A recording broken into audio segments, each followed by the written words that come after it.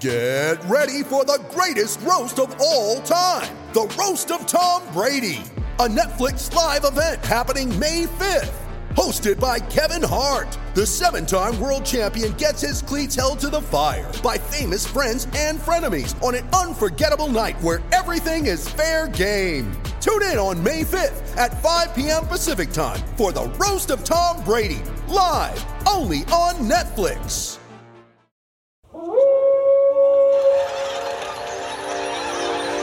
News team, assemble!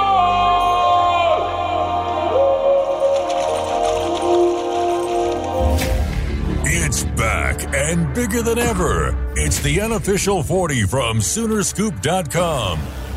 Now, here's the entire Sooner Scoop crew. Carrie, Josh, Eddie, and Bob. All right, we are back. It is the unofficial 40 podcast from Soonerscoop.com, and we're here, we're live, we're recording. We're not going to talk about anything else other than it's a time for another podcast, and we got a ton to talk about. Are we recording? We are recording. All right, just make sure. Hold on, let me just, you guys keep, hold on.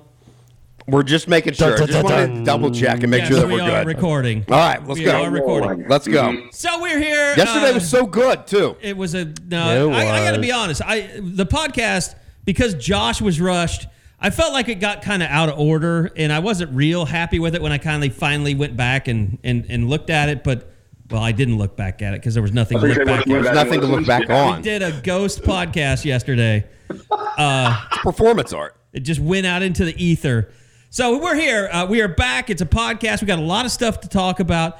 Recruiting stuff is crazy. Josh is going to sound better. I've got a technician coming, and we're going to be back to normal. But Bob, Eddie, and I are back in our studio configuration. This is actual studio. It feels odd. It's nicer than the place I work at daily. Tell you that. You should be on a Zoom. It'd be better. Yes. So anyway, we are back. We're ready to go. We got a lot of stuff going on. Baker Mayfield has been freed, thank God. And he is now a Carolina Panther, which I do like that, and to get in, we'll go backwards here. The Baker Mayfield, we haven't talked since his kids camp here. In Norman, we had the whole, breaking the news about, he wasn't interested in being the quarterback in Cleveland this year that made national rounds. Somehow, everyone and their neighbor watches the Pat McAfee show because I heard about that like 50 times that day. And to the point that I went and started watching it. And I like Pat McAfee. I always have. I noticed he just signed a new WWE deal. Yes, he did. Is he good? Like, do you like him? He's very good at what he does. The announcing part, not the fact that he can wrestle. I've seen that stuff. It's awesome. Yeah. No, he brings the passion with SmackDown. So he deserves the multi-year contract. Yes, he does. Yes. So, that whole thing blows up, and I guess Josina Anderson and I are mortal enemies now, which she kept floating out the Seattle thing. And I'll be honest, like, inside baseball, like, Eddie was there as well, and we talked to Baker's people after this was over. I think now that all the dust is settled, we can talk about it. But like Baker's people were like, look, I don't know. Like Josina Anderson keeps throwing the Seattle stuff out there. Cleveland and Seattle have never had any Doesn't deals. seem like that was very advanced talks at all. No, not at all. She went after Rappaport when he said that wasn't legit either. And she's an Odell Beckham person though, right? Right. That's like the kind of the gist of that whole thing. Like you cannot escape what's happened there in the world of Baker Mayfield and Odell Beckham, because it's like you do see, like, this is the thing, like we kind of got just a small glimpse of what the life of reporting in the NFL was like. And I didn't realize that there are, like, literally you have to pick a side. You're an Odell person or you're a Baker person. And it's like, if you're an Odell person, you have to talk about how terrible the locker room was in Cleveland because of Baker. Right. Whereas if you're Baker, you're just kind of like, you're befuddled. And like how this became a thing, like where sides were divvied up and you have to be on one, and Josina Anderson is on one side. It seems like Ian Rappaport is on another. And I mean, your brother-in-law is in the middle of all this. Yes, I don't know if you guys have had. We got to go save him. We got to go save Jake. I refuse to talk to him about Baker. I know he's so sick of it. I can imagine.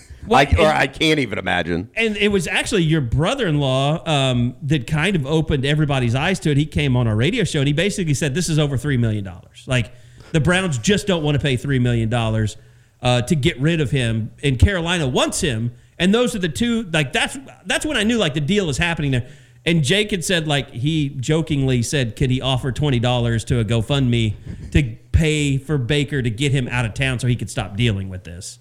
Because it's just, like, the only thing that I can compare it to is the Joe Mixon thing that we all went through. It's just nonstop, and it's fans, against media, against, players. It's just so ugly, and it's every day. And it's just like you get so sick of it after about a week, but then it just keeps going and going for 2 months, 3 months. Yeah, and it's not going to get any better. Stuff was for years. It's not going to get any better for Cleveland too because they play each other in the first week of the season. Yeah, that's amazing. So it's just going to go all the way through week 1 for them. But I mean, every season's going to be awful. It's going to be terrible. Can we talk about how lucky Bob and Jake are to have each other? Like to have that one person, like at the Christmas or Thanksgiving stuff. That's like, man, I know. Like, I'm not going to ask you a thing about this because I know. I've been there too. Like, because we know how it is. Eddie, you walk into your house, like, perfect example. Kerry brought the Joe Mixon thing. Like, you could not escape that conversation for a while. Like, It didn't matter how annoyed someone knew you were talking about. Like, your best friends were like, so what can you tell me, man? Dude, I don't want to do this. I'm so tired of this conversation. I would just say something to the effect of, I think the video was doctored. But this is why we should have abortions in the country and just completely change the subject. So, but no, the thing I took from it was good to see Baker. No, it was good. It was great to see Baker. And it was kind of funny, too, because I think that we all kind of wondered, like, is he going to say anything? Because the first time that he came around for the spring thing when they did the statue was basically he'll do interviews, but let's maybe not go all the way in on Cleveland because we just didn't know what the situation was going to be. And we were all kind of waiting for that, hey, this is off limits. Right. Let's not talk about this. And it never came. This time around, it was like, I think they wanted to get that out there because I think they were pretty frustrated with the situation that he was in, and they just wanted to get it out in the open. And so finally they did. And it was kind of funny, too. Like, I didn't think about it at the time on Monday when the trade went down, but it was their anniversary, him and Emily's, and she put something in like the caption about wouldn't trade you for anything. So they knew that it was coming. Yeah. And, a couple hours later he gets traded. So Carolina will be interesting though. I'm not going to sit here and say that I think they're going to win the NFC South or anything like that, but McCaffrey got to stay healthy. Yeah. If that happens, I mean, he doesn't have great talent, but like I watch NFL Live almost every day. And Dan Orlovsky has been Baker's biggest supporter. Yep. I would say that. He's definitely his number one believes stand. That they will be a playoff team with Baker. But at the same time, it's like Baker can no longer, and he's right, like Baker had a great situation in Cleveland. They had, Nick Chubb. They had a great running game. They could do the play action stuff. Like Baker's got to do, he's got to succeed with a different talent set in Carolina. He's got to prove that he can do that. And I think he will. I mean, if he's got receivers that are running the right routes in the place they're supposed to be in, he'll succeed. Yeah, I think DJ Moore could be a really good one, right? Yeah. Like I'm not going to sit here and say that I think that Carolina's going to have the best offense in the league, but they should be at least, I don't know, sorry Bob, but like better than what the Bears were last year. It's not saying much. No, it's not. And it's not saying much going into this year either. Bob's just beaten up about. I mean, you can't beat him down any further than he already is. Team's terrible. So yeah. Guys, do you understand it all? Like, there's a conversation happening. Like, there is a legit competition that is going to happen between Baker Mayfield and Sam Darnold. On what planet are those? Like, you can be down on Baker Mayfield, that's fine. But to compare the track record of those two right now is insanity. Sam Darnold is a career 1-to-1 touchdown to interception guy. Like, it's just the narrative. Like, there are OU fans that go too far with what Baker Mayfield is, and then I feel like damn near everybody else is too far in the opposite direction. Like, Baker Mayfield's garbage. No, he's not an all-pro, but he can be a really good NFL quarterback. Sam Darnold has never at any point shown any sign of being even a functional NFL quarterback. The problem with Baker is, like, when he came back for his statue unveiling, It's like when you watch ESPN and they talk about Baker, they show every bad throw that he's had, over the last 2 years. They don't show the good stuff. And you forget that Baker's actually a good quarterback. Like when they started showing the highlights during his statue ceremony, I myself was like, holy shit, Baker was really good. Like I almost forgot how good Baker was as a quarterback. Yeah, well, he needs to be healthy, good. too. I mean, I think last year was very obvious that there were some things that were kind of restraining his play. That's the thing. Baker is a football player through all this talk, leading, every Embrace Debate program out there for 6 months now. His legacy has been twisted. Well, it's just funny how everything, how the narrative would be different if he wouldn't have played through injury last year. It would be, why won't he put it on the line? Why wouldn't he's looking out for himself because he wants a contract. He doesn't want to hurt himself. And it's just funny how that changes if he would have not played. It's almost like he became immature for battling and toughing it out versus doing the smart thing, which was to sit out, rehab, have the surgery. That's all narrative. Not hurt himself. It's ridiculous. Needless to say, he needs to play better when he gets to Carolina. And I think there's no doubt about that. I think he will when he's healthy. All right. Outside of that, we've had a little bit of a bombshell with USC and UCLA and the Big Ten realignment. And my whole thing on this was when I heard it, I was like, God, I hope Lincoln Riley was as blindsided by that as I was. That was our first thought. Did Lincoln know? No way. No way in hell. You don't think there's any way USC told him? I mean, I guess to get him to come there, they wouldn't want to tell him. Like, if he was willing to leave, they had to know, getting away from the SEC was part of that. So I had to think in those offices, in those athletic department offices, they were like, do not tell Lincoln Riley we're going to the Big Ten. You'll scare him away.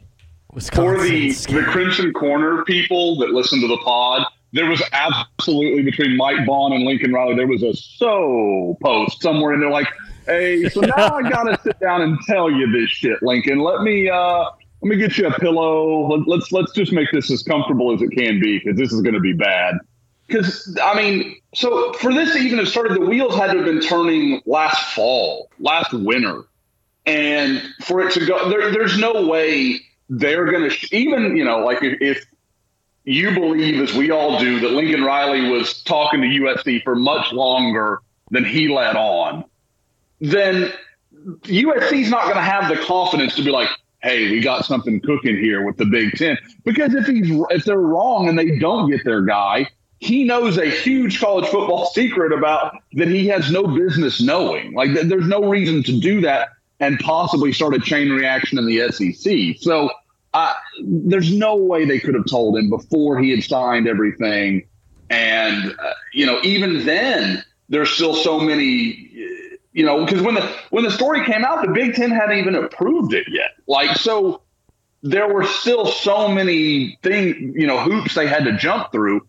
I don't know how they could justify telling him until maybe at best a month ago. I don't know.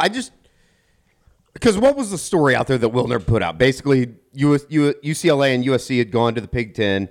Big Ten kind of came back on him and said, we don't think right now's the time. And then they wanted to renegotiate or re-engage here over the beginning of January? Basically, he would have been on the job for a month, basically. All right, fuck me. I turned my mic off. I'm sorry.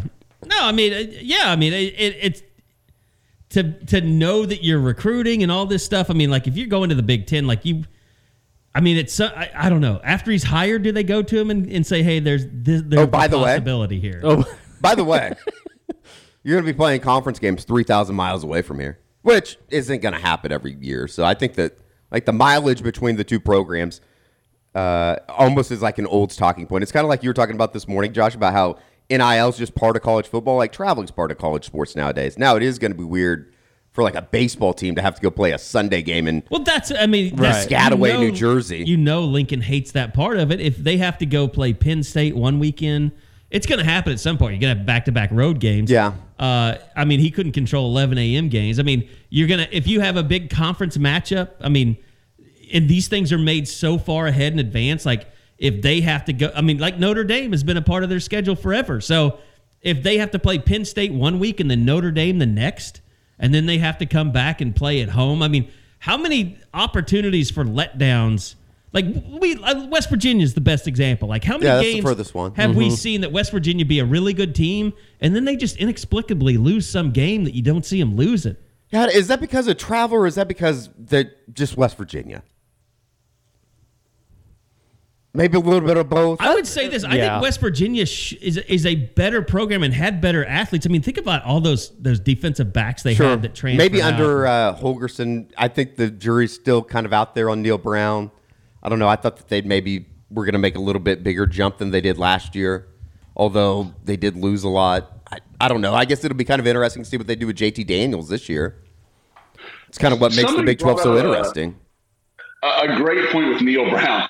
All that dude it was known for is being an offensive guy. I mean, that's when he got his start. That's every place he's been, it was, he was a great OC. But almost every place he's been wins with defense. Now, it can't be coincidence. He's clearly hiring good defensive coordinators, but it's really weird. It would be like Lincoln Riley jumping around and all he does is win 17-14 games or loses, 28-20 kind of stuff. Like West Virginia has been formidable on defense for a while now, but for a guy that's supposed to be an offensive mind, they can't get anything going on that side of the ball. Those early years with Geno Smith, that was the winning, shootout West Virginia. Yes. Like we thought that was going to be them moving forward forever. Yeah. And then they just got really good on defense.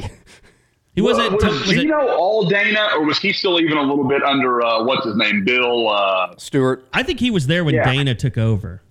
Okay, he was his first quarterback, I think. But who was it? Tony? Was it Little? Who was their defensive coordinator? Smith? Gibson. Tony Gibson. You're right. Yeah. That was the guy that really made them good defensively. I mean, to the point, I remember OU fans bringing up his name. Well, I believe, isn't he at NC State now? And they've got one of the best defenses in the country. Yeah, he's good. If that's where he is, I mean, he's really good. Yeah. Yeah. Well, let me ask you this. Okay, so we got to throw this out there. All this stuff happened in realignment. I mean, the real question is, how does this affect OU? Eddie, you've been asking this question for a couple of days. I think it's a good question. You bring in all these other teams, these 4 teams especially, but the fact that you're going to have to want to do redo your rights, but it's not up till 2025. But the Pac-12 is up in 2024. If they want to go up and get Washington and Oregon, and then Arizona State, Utah, whoever else, like if they really want to raid the Pac-12, which is what they should do, those are teams without television contracts. So if they work with Fox and ESPN to build this new conference, does that create a way for Oklahoma to get out in 2024? And I think that's absolutely a great point. Yeah, it has to be, or at least I think it would be. I just don't know how that would work. Like Brandon Marcello threw it out there on Twitter. I think it was on Monday or Tuesday, right after all this stuff kind of went down. As far as would the Big 12 try to start negotiating with those Pac-12 teams to work some type of Big 12 network? And there's 2 sides of it. If they do that, you would have to think that OU and Texas be able to get out of the grant rights early. And the other side of that is, I don't think that ESPN would want that to happen, and maybe that's why you're seeing them talking about a merger between Pac-12 or an agreement between the Pac-12 and the ACC, because that keeps everything within the ESPN umbrella, and then they can kind of stick it to Fox, basically. So I don't know I don't know how that works. I asked the question, nobody really had an answer if that would basically reset everything. So I have no idea, but I do think that that's going to be kind of interesting to watch here of the next, the next phase of realignment as the Big 12 kind of decides what they want to do, if they're going to try to go get some of these Pac-12 teams. And then you have Oregon and Washington kind of waiting on the outside of the town to see what Notre Dame's going to do, because I think Big 10 wants to get Notre Dame, obviously. They're the key. I mean, right. Like if the Big 12 could somehow convince Notre Dame to join them, even just in football, that opens a door to start talking to Amazon, to Apple Plus, to Peacock. I mean, that opens so many doors for you. Like that should be I would think the new commissioner of the Big 12, and by the way, he officially doesn't start till August 1st, but he's the one on all these calls. He's got to be. But that would be a nice feather in your cap to really go out and get some ridiculous, $2 billion media streaming rights deal where we know they're willing to throw the money out there. And that's what this How much is that going to be? I mean, billions of dollars? Yeah, that's what this is all about. I mean, people are no longer building television networks. It's not, carriage rights and all that stuff. That's history. Well, was it Apple that after the Big Ten stuff went down, they're like, now, wait a second. Maybe we want to come back to the negotiation table. We didn't know about USC and UCLA in this whole thing. And you got to know, I mean, it's just something that it's a white whale that you're chasing. And it might not be sustainable. It doesn't matter. Well, because nobody knows what the future is going to look like. Yeah. Nobody can predict what the future is going to look like in terms of what television contracts are going to be. And Amazon with the NFL and their investment there, Apple Plus with Major League Baseball, like everybody right now, the Big 12 could not be in a we don't really care about the Big 12. I mean, I don't want to see them fall apart. I mean, I guess just because growing up with it, like teams you followed, I want to see it thrive. I want to see it become the number 3 conference, but there's a real opportunity there. Now, how that relates to OU is if you can do that and close that deal, then it just lets OU get out of there. And we heard yesterday about North Carolina, Florida State, Clemson, Virginia looking to go SEC. Yeah. I just know the Virginia thing, that doesn't make any sense to me. I don't think that they would leave Miami out of that. Like, if you're looking at ACC teams, why wouldn't you take Miami? Yeah. That's too big of a brand not to. Especially with Cristobal there and all the money that Ruiz is as the day went on, we kind of talked about it during the first day. Are we still recording? Yes. Okay, just making sure. If it just doesn't seem like that made a lot of sense. It kind of at the end of the day, it seemed like that was kind of bullshit.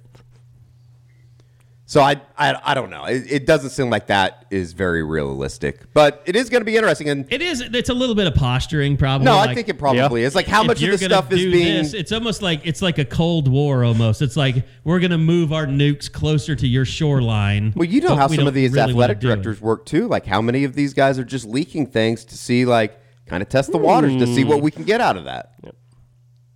Absolutely. Well, I think the thing is it can't hurt OU's chances of getting out of the Big 12. Oh, I think the more teams that are added to the Big 12, that's more quickly that you're going to accelerate things for OU and Texas getting out of here because, I had kind of been of the opinion over the last, 6 months or whatever since this entire thing started really cooking was there's no way OU and Texas are staying in the Big 12 until 2025. And the more that you talk to people, it seems like, more that kind of seems like that's going to be the case, that they're going to at least have to spend at least 2 more years in this thing. Now, that could be completely different with what's happened over the last week. But I don't know. I don't think anybody knows, and I don't even know if Joe C. and Chris Del Conte and everybody that is associated with the move knows. The funniest thing to me about everything... Greg Sankey definitely didn't tell me up in Omaha. This is the last point I think I want to make on this is... just the Pac-12 trying to stay together is the most laughable thing. It's like, well, Oregon wants to wait on the Big Ten, but the Big Ten doesn't want to make any moves, so they might just stay pat in the Pac-12. I'm just like, for what? It is kind of funny. Nothing left. It is kind of funny too, how big they were villains. OU and Texas were when they left the Big 12. Like, how dare you guys go do this? And then UCLA and USC basically copped to, we didn't tell anybody. We just called them up one day and we're like, we're leaving. We did the same thing OU and Texas did. And we're doing it quicker. Yeah. It's just funny how that was viewed differently. It's not a negative, though, because it's just when their rights are up. I mean, their rights are up in 24. Sure. Big 12s are up in 25. No, that makes sense. That's the difference. So it's not a negative to OU. Have people talked enough about how Kliavkoff and the Pac-12 let their grant of rights get that close with all that's happening? Yeah. How do you let it be there and be that available?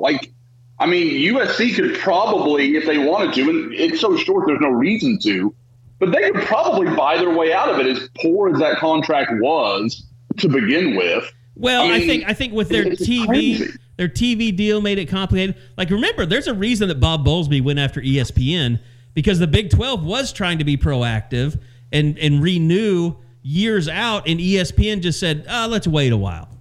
Because Bowlesby's contention was The reason they were stalling is because they wanted to steal OU and Texas for the SEC. And that's why he went after him. And it did make sense. I mean, it did at the time. All right. By the way, I know on the board, I can't tell you how much I've appreciated this part of the board recently. Maybe not what happened yesterday when we screwed up the pod and then told everybody about it. But primeshrimp.com, a new sponsor for the pod, new sponsor on the website. Primeshrimp.com is a company based out of New Orleans. I don't know if they want to say New Orleans. We haven't had the discussion if they prefer New Orleans or New Orleans. But Prime Shrimp, Prime shrimp.com. It's really easy. And Josh and I have both had their shrimp. What they do is they send you a frozen pouch. You just drop it in boiling water, and you got a meal that's ready in under 10 minutes, restaurant quality. And they've got all these different spices and creations to choose from. There's the French Quarter Alfredo, which Josh and I both had, just fantastic. They have their signature New Orleans. They have their Louisiana shrimp boil. And they've even got just plain shrimp as well. And there's one other. What am I forgetting, Josh? There is the garlic herb, which great. Yes. I think that's the one that you had, Josh, wasn't it? No, I had the Alfredo. Oh, you had the Alfredo. Okay, very legit. And and like I said in the pod, lost the time. Guys, I mean, I live 5 minutes from live shrimp. Like I could go get it at any time, and I really expected to be like, I was like, we'll see how fresh it is. It's great, man. I mean, especially you're talking, and I've read some reviews, like you're talking about places like in landlocked states, stuff like that. That is a really good way to get an easy, seafood dinner that's really outstanding. I never thought I would be selling shrimp on the pod, but man, I love it. Like it's a really easy concept, and the shrimp is absolutely outstanding. And we've had a lot of great response from people on the message board. We've had it up for a couple of days, and the response has been great because right now, this first week, for a limited time only, you can use the code SoonerScoop at primeshrimp.com, and it'll get 50% off your first order. It's a money-back guarantee. If you don't love it, you can get your money back. But you can buy up to 8 different varieties and get 50% off. So go check it out, primeshrimp.com. We can't speak highly enough. It's a great product. We're proud to offer it on our site. And this is the deal.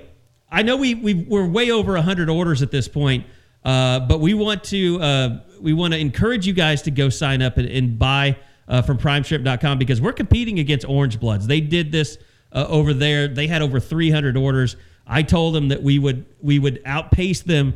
So let's do it. It's not a Jell-O shot challenge, Eddie, but it's a shrimp challenge. So go. Well, if the Jell-O shot challenge was any indication, it's not going to go well for Oklahoma fans. I have a little bit more faith in the. Did they beat Texas though? Oh yeah. But Texas was there for like 2 days. We're not going against Ole Miss and Arkansas. Was there for 12 days, 13 days. So go to primeshrimp.com, use that code SoonerScoop, and get that 50% off. All right, a lot of stuff going on. By the way, the LED lights every morning. I get up here to do the show, and I see they're working on the stadium lights. I know this is kind of one of those things too. Like everybody expected, they're going to put lights all around the stadium. It's just a retrofit right now. Like when they get to the west side, that's when all the lighting will change. But they're just putting LED bulbs in place of what they already had. So I know on the board it's a contentious thing right now. People are like, oh, that sucks. Well, that should be good. That'll just be something else for somebody to bitch about. There's a lot of people that need football right now. It's that time of year. We are July next 7th. week, July 8th. in the middle. It's July 8th. We got Big 12 Media Days coming up. That should whet Yep. the appetite a little bit for some people. The gripiness is we're in full off-season mode right now on the board. So yes, everything is being cussed and discussed, even LED lighting. But yeah, we can see that from here. It looks like they're making pretty good progress. I will say, hopefully that means they can show different colors and do some cool stuff, even though it's just the same old, stanchions and all that stuff. But that is going on as well. And next week, Big 12 Media Days, all three of us will be up there, Bob, Eddie, and I. And be a chance, the players that are going to show up again, Dylan Gabriel, I knew this better yesterday. Ethan Downs, Woody Washington, and Mims. Marvin Mims, which are all really good guys, I think, to talk to. Oh, they're going to be great. It is going to be kind of interesting, and I think, Bob, you were saying it's the first time since 2017 OU is going to take it a quarterback down to Arlington. If nothing else, I think just the weirdness of OU and Texas being on the way out and kind of like looking in at the Big 12 and kind of for the first time in a long time being, I don't know, it's just going to be weird. I think it's going to be a very strange happening. Even though they're not I don't know anywhere. what the mood's going to be. Is it going to be like if you're 8 versus 2? Like, we you're wondering, want to associate with BYU, these guys. Cincinnati, all the UCF, they're not coming. Like they're still not in the conference yet. So it is going to be weird just from an aspect too of it's Brent Venables. It's kind of like the first real press conference. I think like during the spring we talked about this a little bit yesterday, but it's like it was just awkward or not awkward. It was just kind of still taking some getting to used to as far as, Brent being the head guy around here. And I think that's going to be a little bit interesting just to see how, that is, I don't know, coordinated or handled up on like the main stage. Coming now to the main stage. It's a lot earlier this year. Misty. What is? Venables going at 10. I was just saying July 10, 15. Yeah. 10, but it's still going at 10:30 instead of 12. Haven't they been on the first day in a couple years? Yeah. So you have to wait until Thursday next week, but that's no big deal. It should be good though. I'm excited. Be good catching up just about off-season stuff. No, let's be honest. It's a complete waste of time. I mean, it's a complete. It's a lot of Schmitty talk. There's no doubt about that because you've seen it from all the guys on social media. I don't know. Maybe they'll surprise us. Now you'd have 4 guys that could actually speak on it. I mean, the only time that a coach has ever been honest was when Charlie Weiss was basically like, "Yeah, my team's a piece of shit." And that was awesome. Like I appreciated that. Nobody's ever gone into a Big 12 media day and said, "Yeah, we had a terrible offseason, though." It's too bad Gary Patterson won't be there as a head coach, or even as an assistant, or a special assistant, or whatever he is at Texas. That would have been funny if Sark would have sent him to Just go handle all the Texas media responsibilities because Sark is like too hungover or something. He would have just shown up with his acoustic and played for everybody. Probably that would have been awesome. They should do that. He should have a lot more sales. He should be the intro for Bob Bowlesby's final address. That's going to be so weird. Take a step back. Well, luckily, I don't think I'll be there for that, so I'll get the Cliff Notes. Yeah, because he'll go first day. Yeah, I think he's like at 8:30, 9 o'clock in the morning. We're not wasting our time on people that we're not even going to associate with in a couple of years. Who was the referee guy that would always come in and waste everybody's time? Walt Anderson. Walt Anderson. Now it's a new guy. Yeah, now you talk about Walt Anderson. I mean, Walt Anderson was part of one of the greatest Big 12 moments in history when the inside Texas guy came after him about that penalty against OSU that one year. Yes. That was pretty good. The egregious, and I want to know how many you determined, or he plotted out how many penalties there were, and he termed like 23 of them egregious. God, it's just so much. And that's where we learned about horns down being a penalty. That's right. That's right. Not that same year, but that's same idea. That's where we learn it. God, that was a day like that. That whole thing is just such a shit show. Every year. It's always Texas, too. What, like causing problems down there? With the referees and things. With Walt Anderson. Don't win football games. You got to be able to do something. But no, you'll go there. Create headlines. And I think that's usually the second day. Like, that's the morning thing after Bowlesby. Yep. So we'll find out some stupid penalty that they're going to call or some way of tackling that's going to something be wrong. Something about targeting. Yeah. Mm-hmm. To get everybody all upset. There was the one year when they limited hitting in practice that everybody went nuts about, and it came to find out come to find out they don't even hit it Oklahoma's practices over the last 5 years. Come to find out like the NFL hits less than college does. Like it was like such a non-story that blew up. Yeah, there's always something every year. Well, it's a lot. It just is very unneeded. I'm hoping to talk to Bob Ballou. It's very unneeded on July 15th or 16th, whatever it is. We need to find out who besides Bob Ballou voted Texas number 1. I thought he had them 4th. Who voted Iowa State? No, Bob Ballou admitted, that was part of his newscast last night. Oh, it was? He admitted, he said, what kind of idiots vote Texas number 1? He said, well, this one, I did. And then he gave a bunch of reasons why he did. Okay, wow. Bob. You like Bob. You and Bob are friends. I know, and I'm going to give him shit about that. Well, that's why I want to talk. We need to get him on camera. Whatever. But I want to find out who the other one is too. Like Bob Ballou is he's a lovable Homer guy. He doesn't make any bones about it. He's in Austin. No, he's a TV guy. The story here is why is he voting in the Big 12 media preseason poll? Anybody can. That's what I'm saying. We talked about that the other day. That's what I'm saying. I deleted it. You should not be taken seriously if you're participating in that.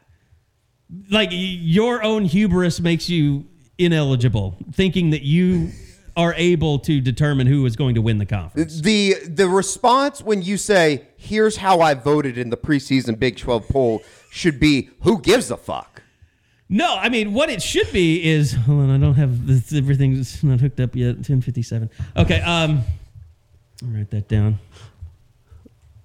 My life shit. No, the whole thing about it is if you're going to do that, you have to admit that you did it. Like if you vote Iowa State number 1, whoever that was, whoever there was one person. If I'm your boss, I'm saying you shout to the world that you. Everyone is going to know why you voted Iowa State number 1 or Texas number 1. That's a story. It's fabricated. It can be fake. If I'm doing it, I never vote on these things. Like you said, I think it's stupid. Why does anybody care who I think is going to win the Big 12? It's just I don't think that highly of myself. Neither do a lot of people. But the thing about it is if I'm going to vote, I'm tearing shit up. I'm making a spectacle of it. I'm putting Baylor 9th or something. I'm just. Oh, it's like the guy today from Sikkim 365 that said that he voted Oklahoma 6. It's and there's the only rational conclusion for him. That's fine. I just don't really care what you think. I don't know if I care what anybody really thinks about where they have the Big 12 preseason poll on July 7th. Well, and this is votes that had to be in it at the beginning of July. This is just flat truth, and I'm not ashamed to say it.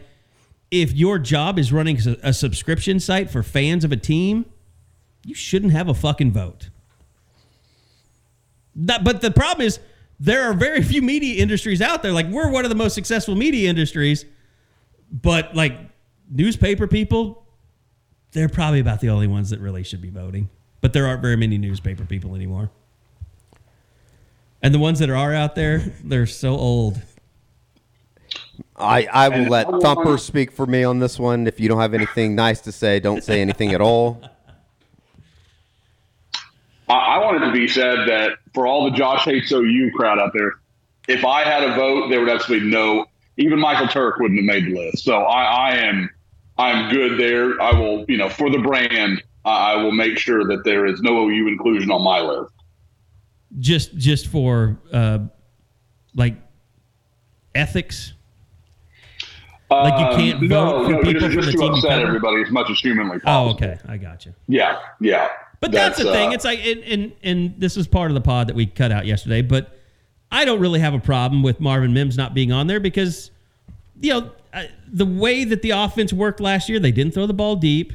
They couldn't solve zone coverages, and he didn't have great numbers for all Big 12. Now, I think he's one of the best receivers in the Big 12. You'd be an idiot to say he's not. He didn't score his first touchdown until Texas. Yeah. Insane. It's amazing. That was his really only big game, from just a big play standpoint. The most amazing part about all of this is with Riley leaving, this whole conversation would have been completely different over the last 6 months. It would have been what happened to the offense last year, what happened to everything around the offense as far as what Caleb Williams would have been this year going into this year. Rattler obviously would have transferred, but you're probably talking about an Oklahoma offense that would not even have Marvin Mims or Theo Weiss because they probably would have transferred out of El Rio Grande. Is it a foregone conclusion that Caleb Williams would have been first-team quarterback and Big 12 offensive preseason player? If he was still here, yeah, I think so. Yeah, I think that he would have garnered a couple more votes than Spencer Sanders. Yes. Guys, it says so much of where the Big 12 is right now offensively that Spencer Sanders is the quarterback. Yeah. And is it because you just But the kid from Baylor is really good. Yeah, but he threw 58 passes last year. But he won a Big 12 championship and a bowl game. Would you rather have Blake Shapen or Dylan Gabriel? Because I do think it's still like almost like we've kind of. You've seen more of Gabriel, yeah.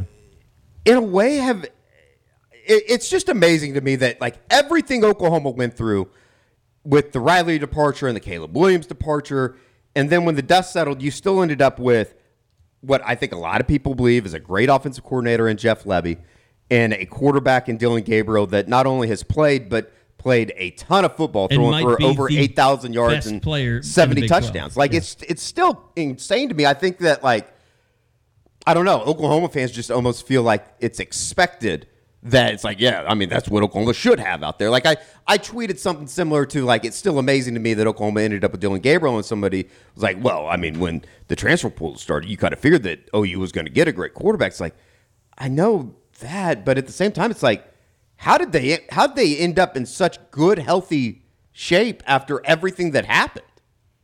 Well, you're one of the few that's recognizing that because the national media doesn't. That's what I'm saying. Like I feel like I'm kind of like banging my head into a wall a little bit, that it's unbelievable that this is what Oklahoma was quote unquote left with, when a lot of teams around the country would kill for that type of experience at quarterback, kill for that type of offensive coordinator to come and basically kind of pick up where the other guy left off, or maybe even more so left off, in the third week of the season last year.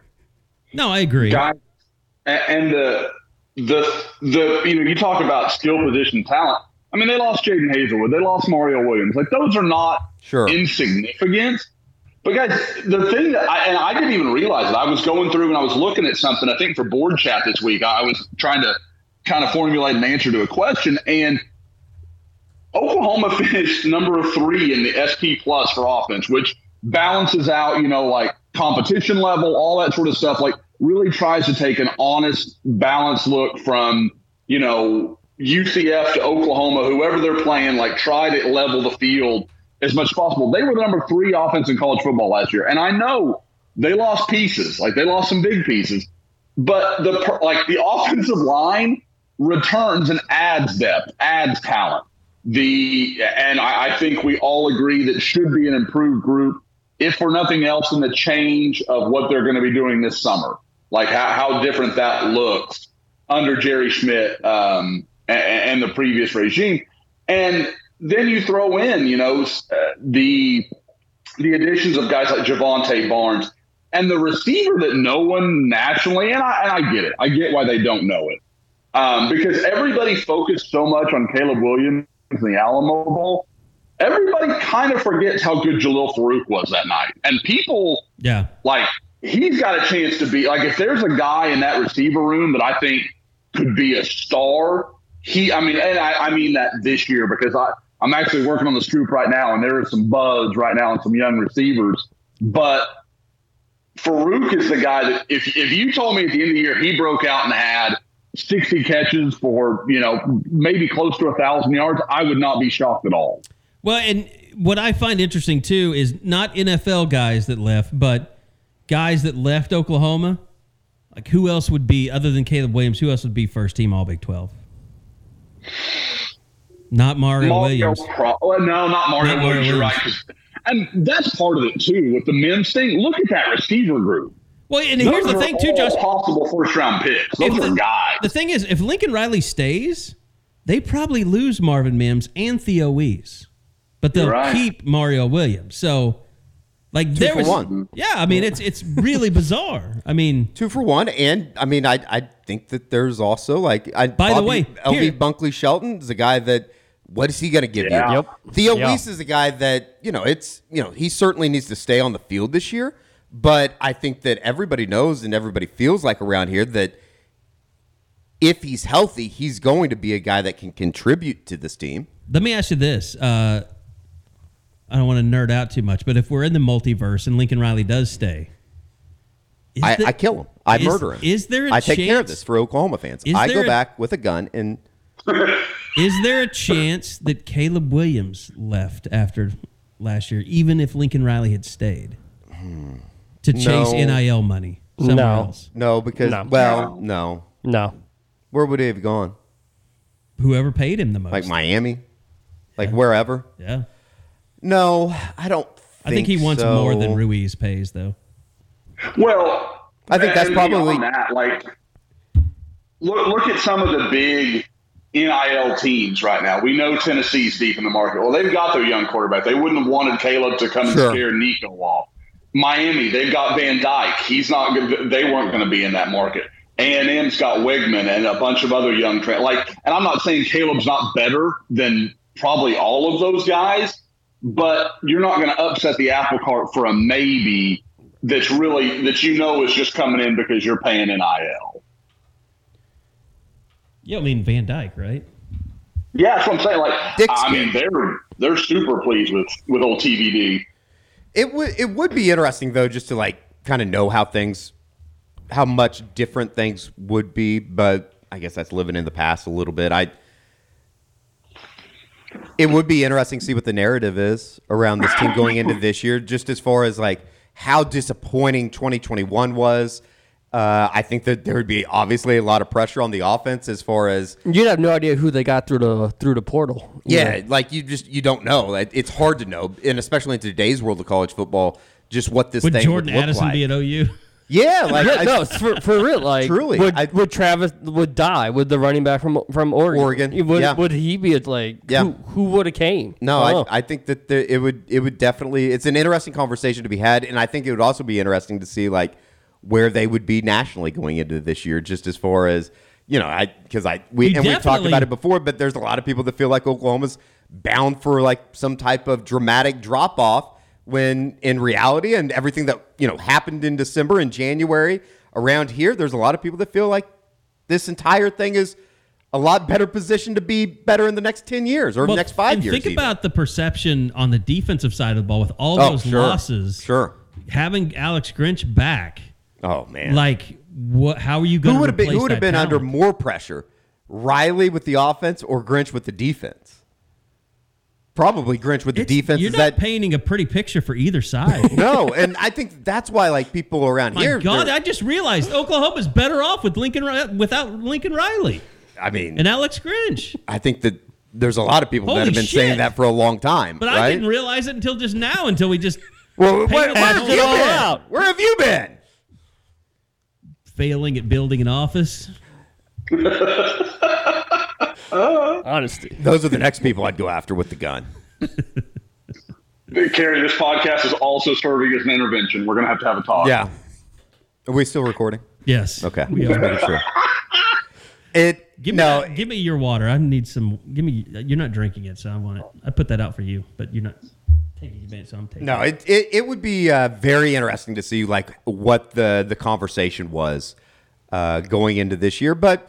I think that's what's going to be the most fun about this next month is just kind of the build up into what Brent Venables, this team's going to be in a way. Like, I think that, we talked about it yesterday, how Woody Washington getting left off of the first team All Big 12. Who would you think will be on the postseason? Josh, right. you had to run because you weren't around for this conversation. Yeah. I think we all three said like Stutzman. Woody, Danny, could a Jeffrey Johnson be a first team All Big 12 guy?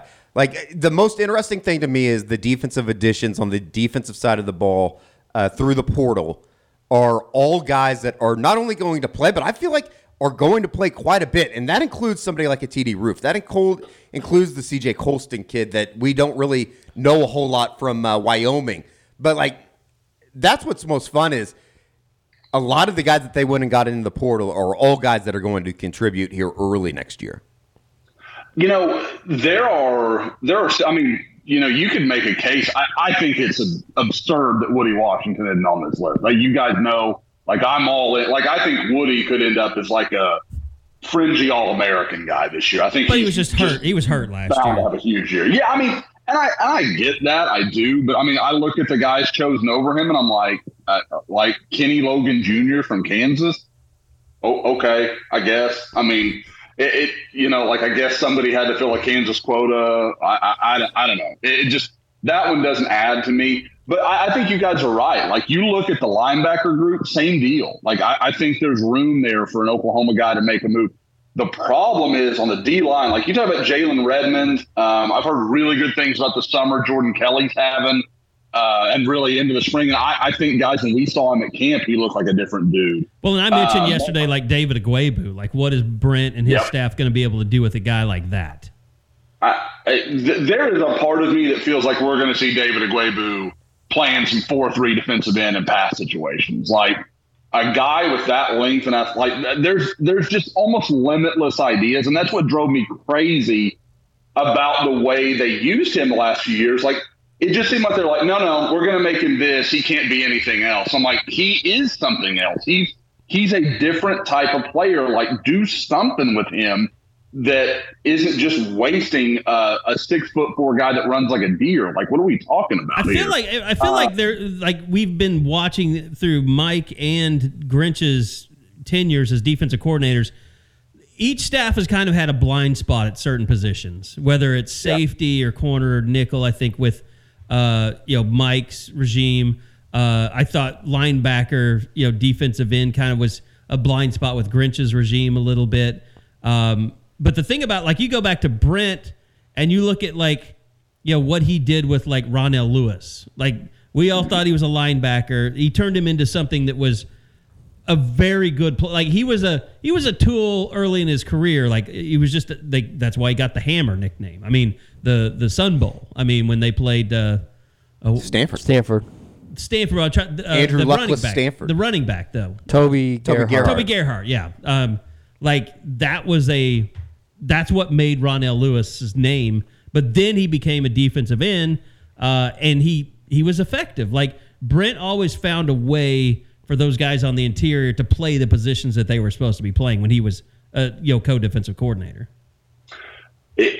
It's just, like I said, I was talking earlier about, Spencer Sanders at quarterback. And I mean, you look at this defensive list, that D-line for the Big 12 is as good as a Big 12 defensive line has been in a long time. Really good.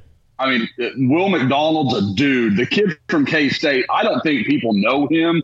I've heard Gabe talk a lot about him. He's a monster. Like, that guy has a chance to be, just an elite player. Colin Oliver, we all know my love affair with him. So I think it's going to be sorry, I got kind of off track, but that was what I was saying earlier. Like, I think Jalen Redmond could have a great year and still might not be able to puncture this list because there are so many good guys that I think have a little more track record than him coming in. So he's not only going to have to kind of catch up, he's almost going to have to be clearly better than they are, which I realize makes all the sense in the world. But we all know, like we were talking about earlier, with the voters, it's not always who legitimately is the best. It's just who do I know coming in? Okay, he had a good year. Let's move forward. So I think defensive lines where I think it's going to be tough. But at linebacker and defensive back, if you told me in the back seven OU had 3 guys in the final, the postseason list, I think I would be a buyer on that. Like, I think they're going to have multiple guys that are going to really play well. I think that secondary's got a chance to be outstanding. All right, I want to move into some recruiting, but first, take a time out for DeadSoxy.com. DeadSoxy.com, one of our great partners at the Unofficial 40, and right now they've got the promo code SCOOP. Will get you 25% off your entire order. That's at DeadSoxy.com. It's getting hot out there. It's been hot out there. I know you're like me. You're probably going through socks a lot more than usual. So if you're going to the office every day, definitely want to go stock up on the boardroom collection. Also, the Oklahoma collection, just a great collection. The Maker Bayfields, the 8-bit Maker Bayfields, a really popular sock for them.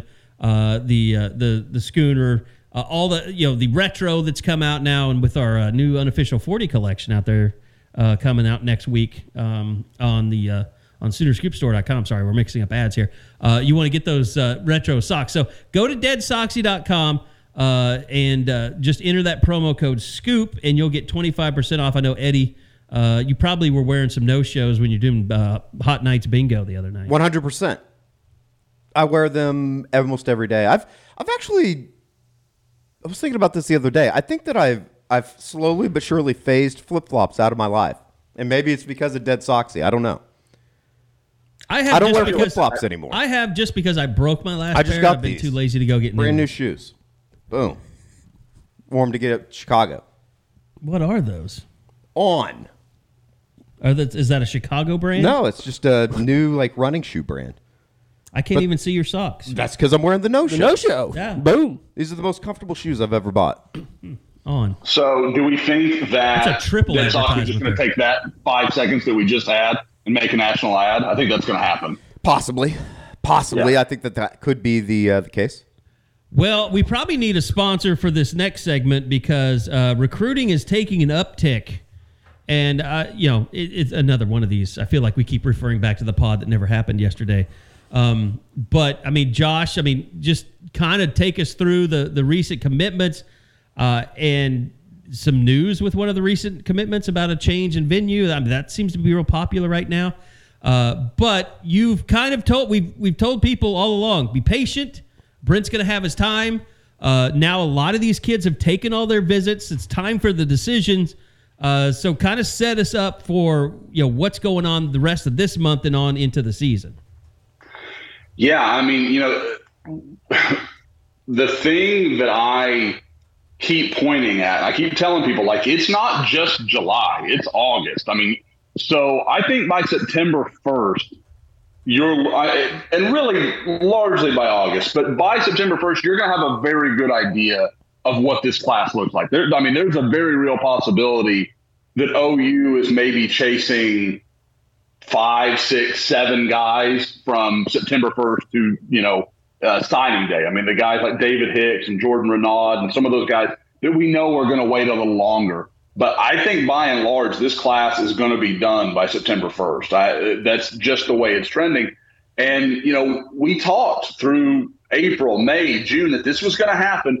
Kids were going to take all these official visits in the spring and into June, and then decisions were going to start happening. Well, you look over the last 2 weeks, Heath Ozida, the big offensive lineman from Washington, Oklahoma offers him on a Wednesday. He commits the following Monday. Samuel Omasigo, a guy that, I keep hearing people like, oh, he's a 3-star. And I know it's more of a joke than anything, but I believe in 24/7, he just jumped in the top 150. I think he's due a move. It may be a deal where I have to go to a game and can actually do a full, positional write-up and say, hey, this is what I think, this is where he should be. But to me, the guy that's 6'1", 6'2", and runs like he does at linebacker, it's real hard for that guy not to be a 4-star. He has an unusually gifted skill set. Kind of reminds me of, for OU fans out there, kind of a Keenan Clayton type of guy where he's not a great linebacker right now. He's a really gifted athlete. And I think when you give him time with Brent Venables, again, Clayton went on to have a nice NFL career, was a second-round draft pick. There's a lot Brent can do with a guy like that. The other who you kind of referenced is Phil Picciotti, the big linebacker from Pennsylvania. Committed on the 4th of July, as Bob wrote about, keeping a trend together for Oklahoma, those 4th of July commitments, and announced yesterday that he is going to move from Pennsylvania for his senior year and play at IMG Academy. I think that's big for him. Because when I watch him, it's hard to gauge him a little bit. And I hate the competition conversation. I think that is a lazy way to evaluate a player, but there's just no denying that he plays very few guys that are going to play at a Power 5 level. So watching him go play for IMG, and they're playing the St. Francis's and the Don Boscos and all these other great programs from across the country, it gives him a chance to show what he is. It's a boom or bust. He might show, okay, there were some reasons for these concerns. And, maybe he drops a little, or he goes out and answers all the questions. And with his tape and his physicality, if he puts it together at a place like IMG, you're talking about a, fringy 100 guy. Because it's just about how much you believe in the skill set against elite guys. So he's going to be one of the funner stories to watch for OU fans this fall. And finally, the second most highly rated guy in this class right now committed just a couple of days ago, Jaquays Pettaway. The burner from Langham Creek in Cypress, Texas. He's a guy I've seen live several times. I know, Eddie could speak on this a little bit. Eddie saw him at the Rivals camp in Dallas, and he was a guy that I came in and thought, oh, this is a really good player. I came out thinking this might be the best receiver in the state of Texas, and there's plenty of good ones, obviously. So he is a 10-4, 100-meter. I mean, this is the D.D. Westbrook, Hollywood Brown, and that kind of speed guys that, that they're hoping to pair with Anthony Evans, who will decide in August. So you start adding that kind of speed outside, and, the score from far that Jeff Levy loves to talk about, that becomes very real very fast. How big of a win was Pettaway? Because he wasn't on the radar for Lincoln and previous staff. They had Ennis, they had Moore, they had Lemon. They weren't looking in his direction. So how quickly did this come together, and what does that say about what Cale and Levy are able to do once they get on the trail? Yeah, there were some, and I never made sense of it. It seemed like they were unsure whether Cale could handle the job. All Cale has ever done is recruit like a monster. Like, I don't know why anybody had questions about that, but if you still do, man, stop. Like, he's going to do fine recruiting receivers. And, I think it is a sign of a big win because there wasn't this overlap. Some of these guys, we can say, Oklahoma was in on him long before Brent Venables got there, and there was a relationship, and he was already interested, and the Venables staff just did a good job maintaining it, and that's fair and true, and that's okay. This isn't one of those guys, like you said, Bob. He was very interested in Oklahoma, and I'm trying to remember if they did offer him, but then didn't really pay. I don't think that's the way it went. I'm trying to, because I know there was early interest, and I can't remember if they went so far as to offer him and then just kind of cooled off. I can't quite remember how that played, but regardless, there was never a real push for him because, like you said, they were focused on some other guys. So I think this is a big win, and it's a sign that Oklahoma can go and win these big battles, because even if you want to say OU has been pushing for him for the last 3 or 4 months, cool. Everybody kind of thought, he's going to go to Oklahoma, he'll like the trip, and then he's going to go to Texas and he'll commit to Longhorns. I mean, they have Brennan Marion, who, has a lot of hand in the Jordan Addison emergence at Pitt last year. Is a guy that's really well liked, especially around the state of Texas.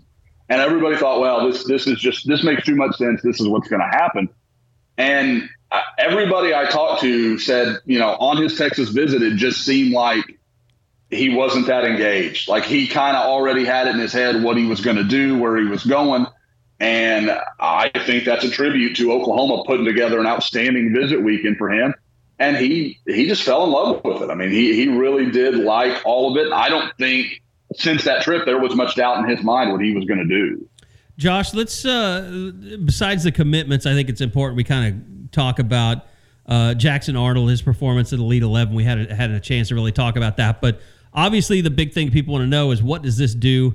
And I know Rivals wrote about it today, but what does this do about his star ranking? Is he going to be a guy now, because he was the Elite 11 MVP, that is looked at as one of the elite quarterbacks in this class now, and give Oklahoma kind of that bell cow that fans have gotten accustomed to having?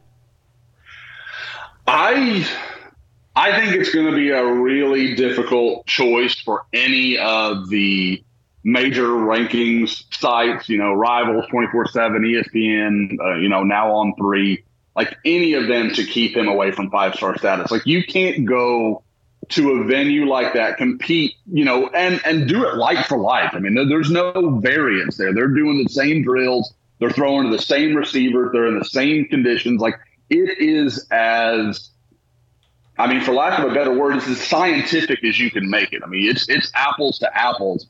And for Jackson Arnold to go there and impress, and really even, people that have questions about him, I think most felt it was him or Dante Moore. Like, they were the best two quarterbacks consistently over the 3 days. And so if you want to have Dante Moore ahead, he's probably a little more toolsy and physically matches up with some of the stuff you're looking for. Like, that's fine. I get that.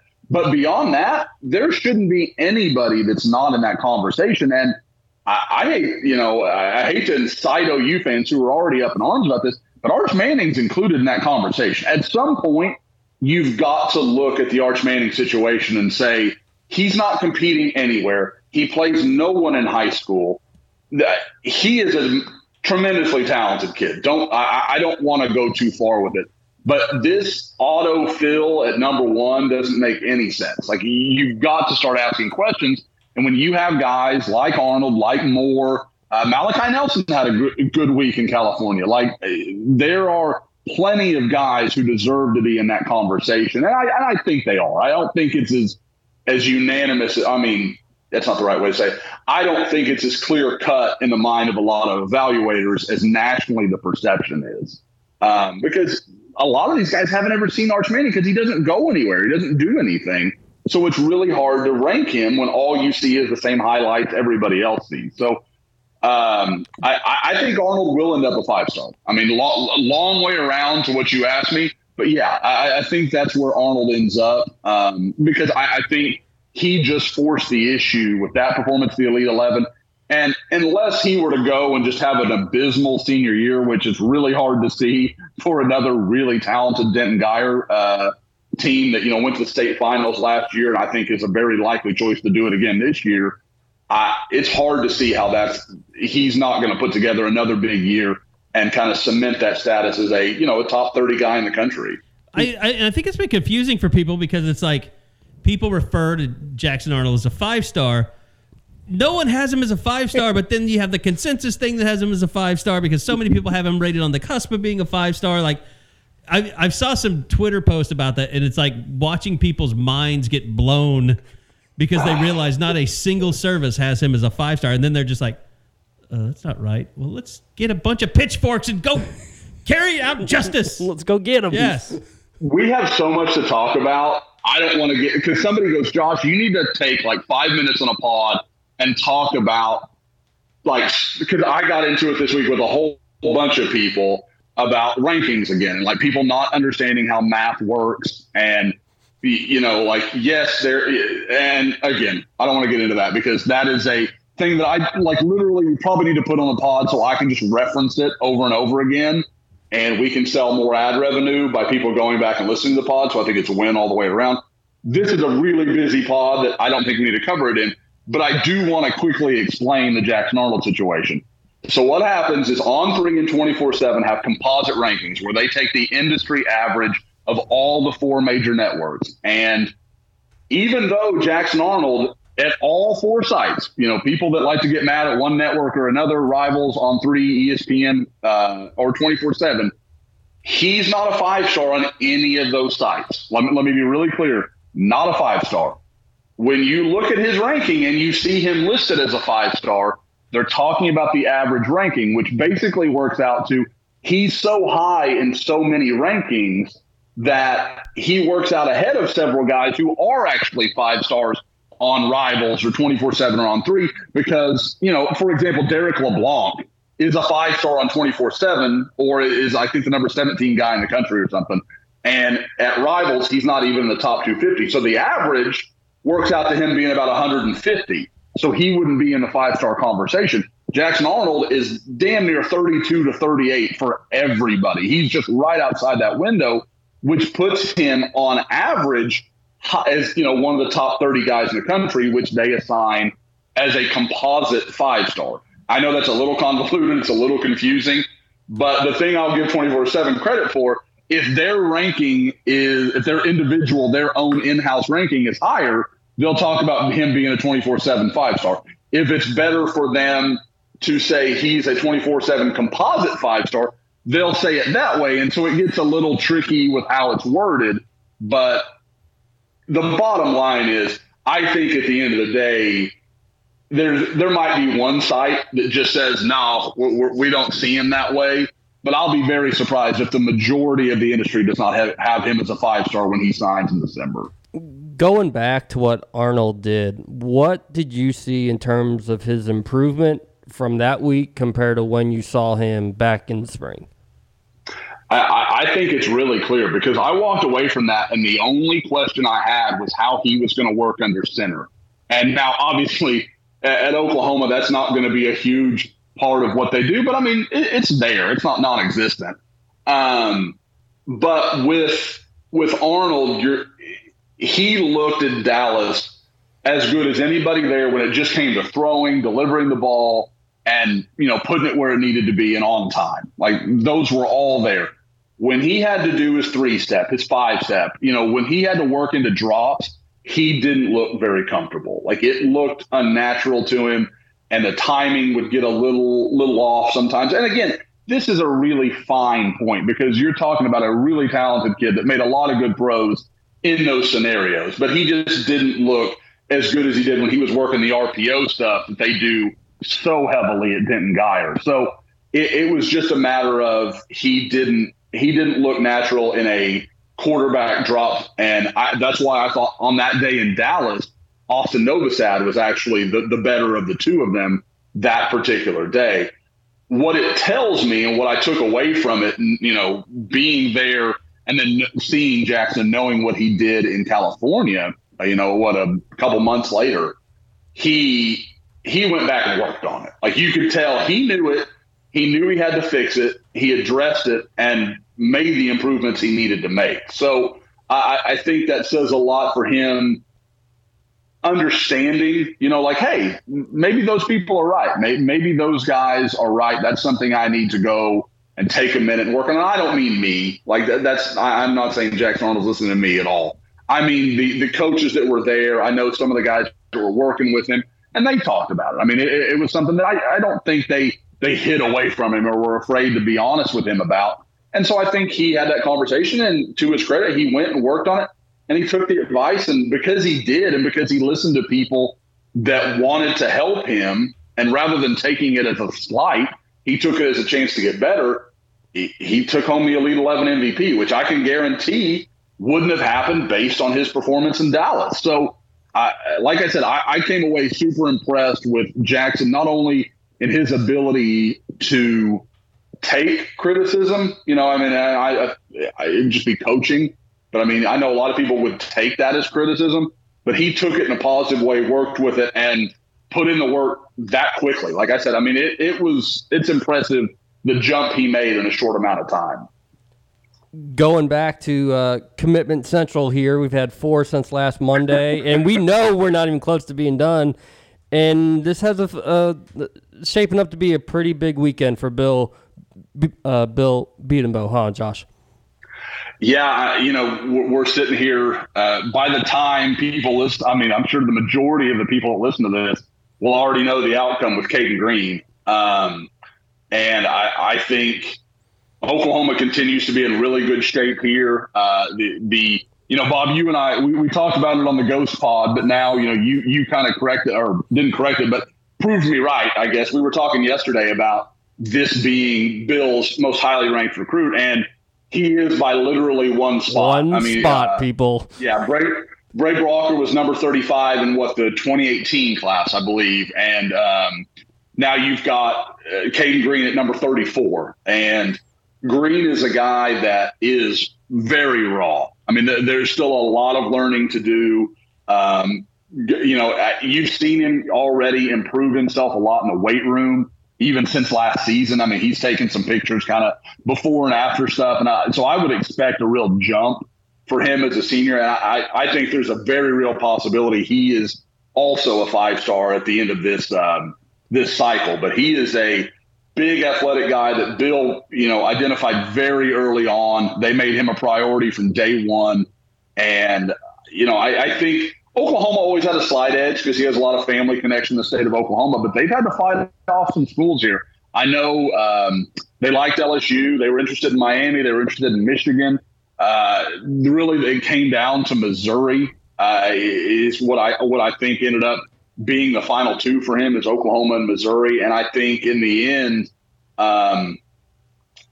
if Oklahoma is to win this, I think it's largely going to come down to just A, that relationship, and B, Bill's track record as a producer of NFL offensive linemen. And the fact that he's done it with guys that frankly don't have Caden's talent. I mean, he could be that first guy that really, takes Bill's recruiting conversation to a different level instead of look at all these second and third rounders he's produced or these guys like Creed and Orlando that maybe were undervalued coming out of college and have been really good pros. Now you get that guy that, okay, he's a guy that's drafted to be somebody's left tackle for the next 10 years.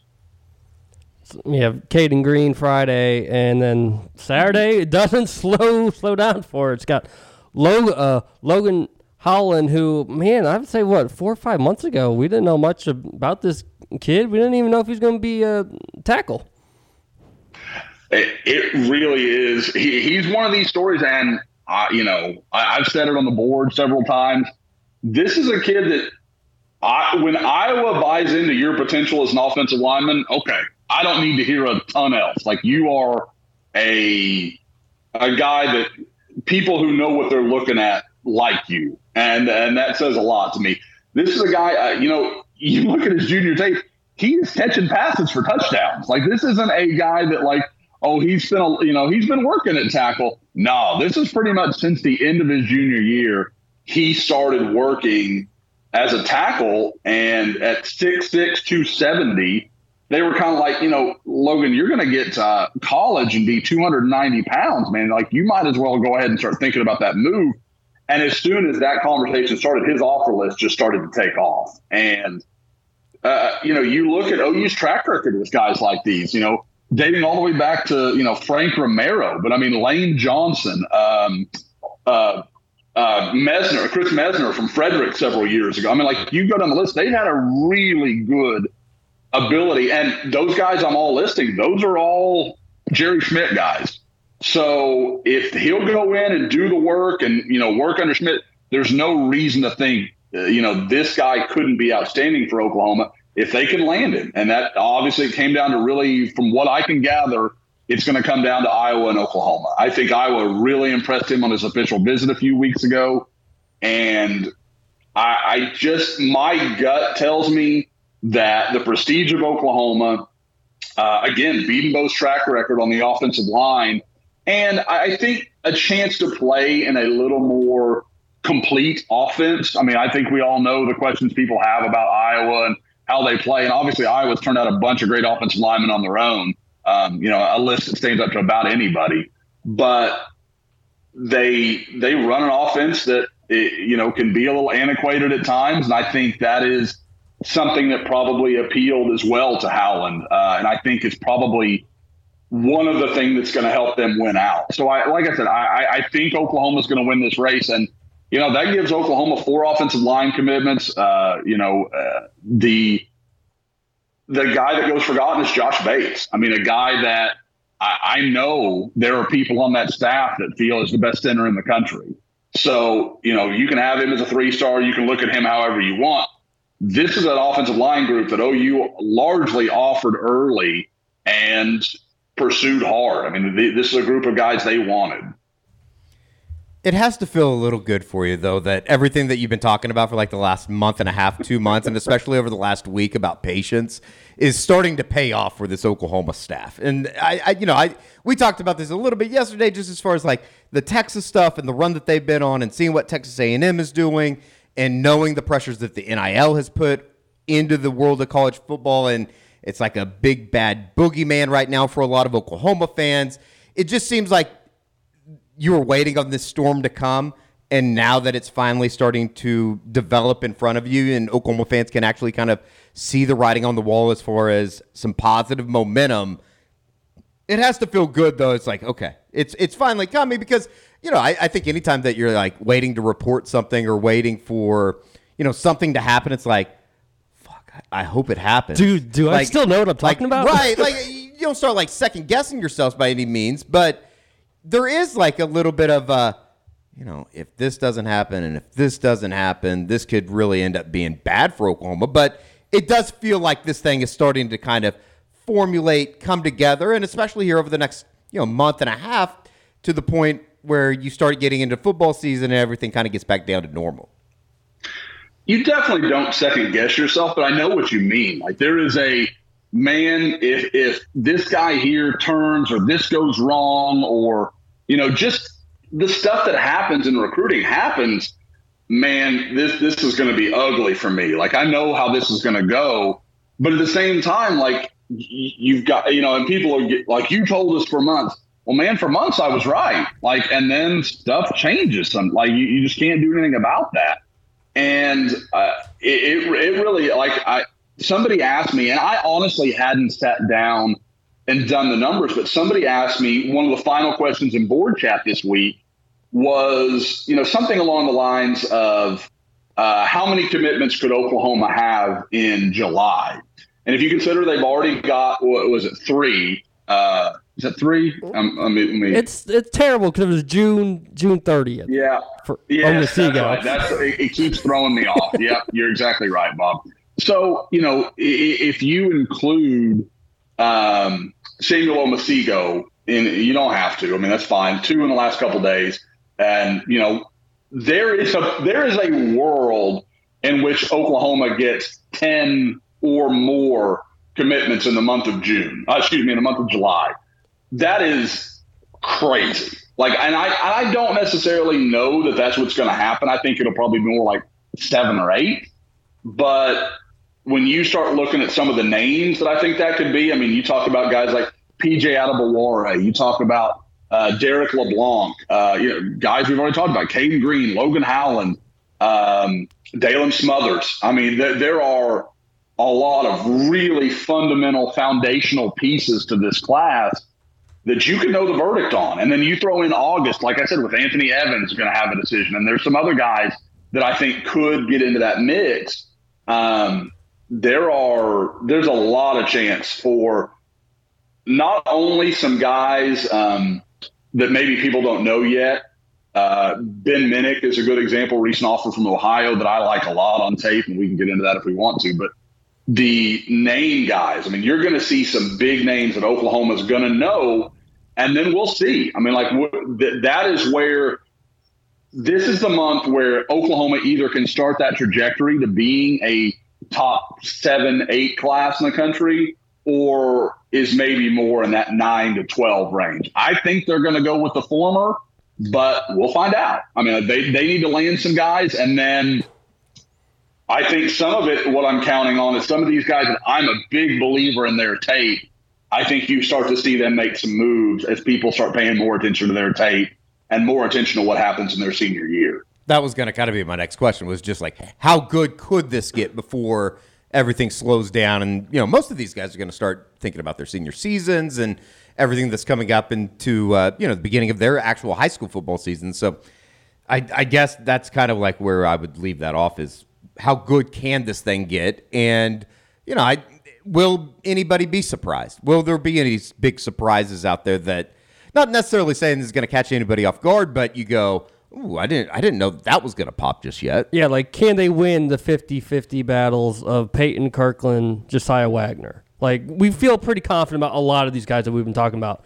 But even though we're still a couple weeks out, it still feels like there's some question marks about where those two guys might actually end up going. Sure.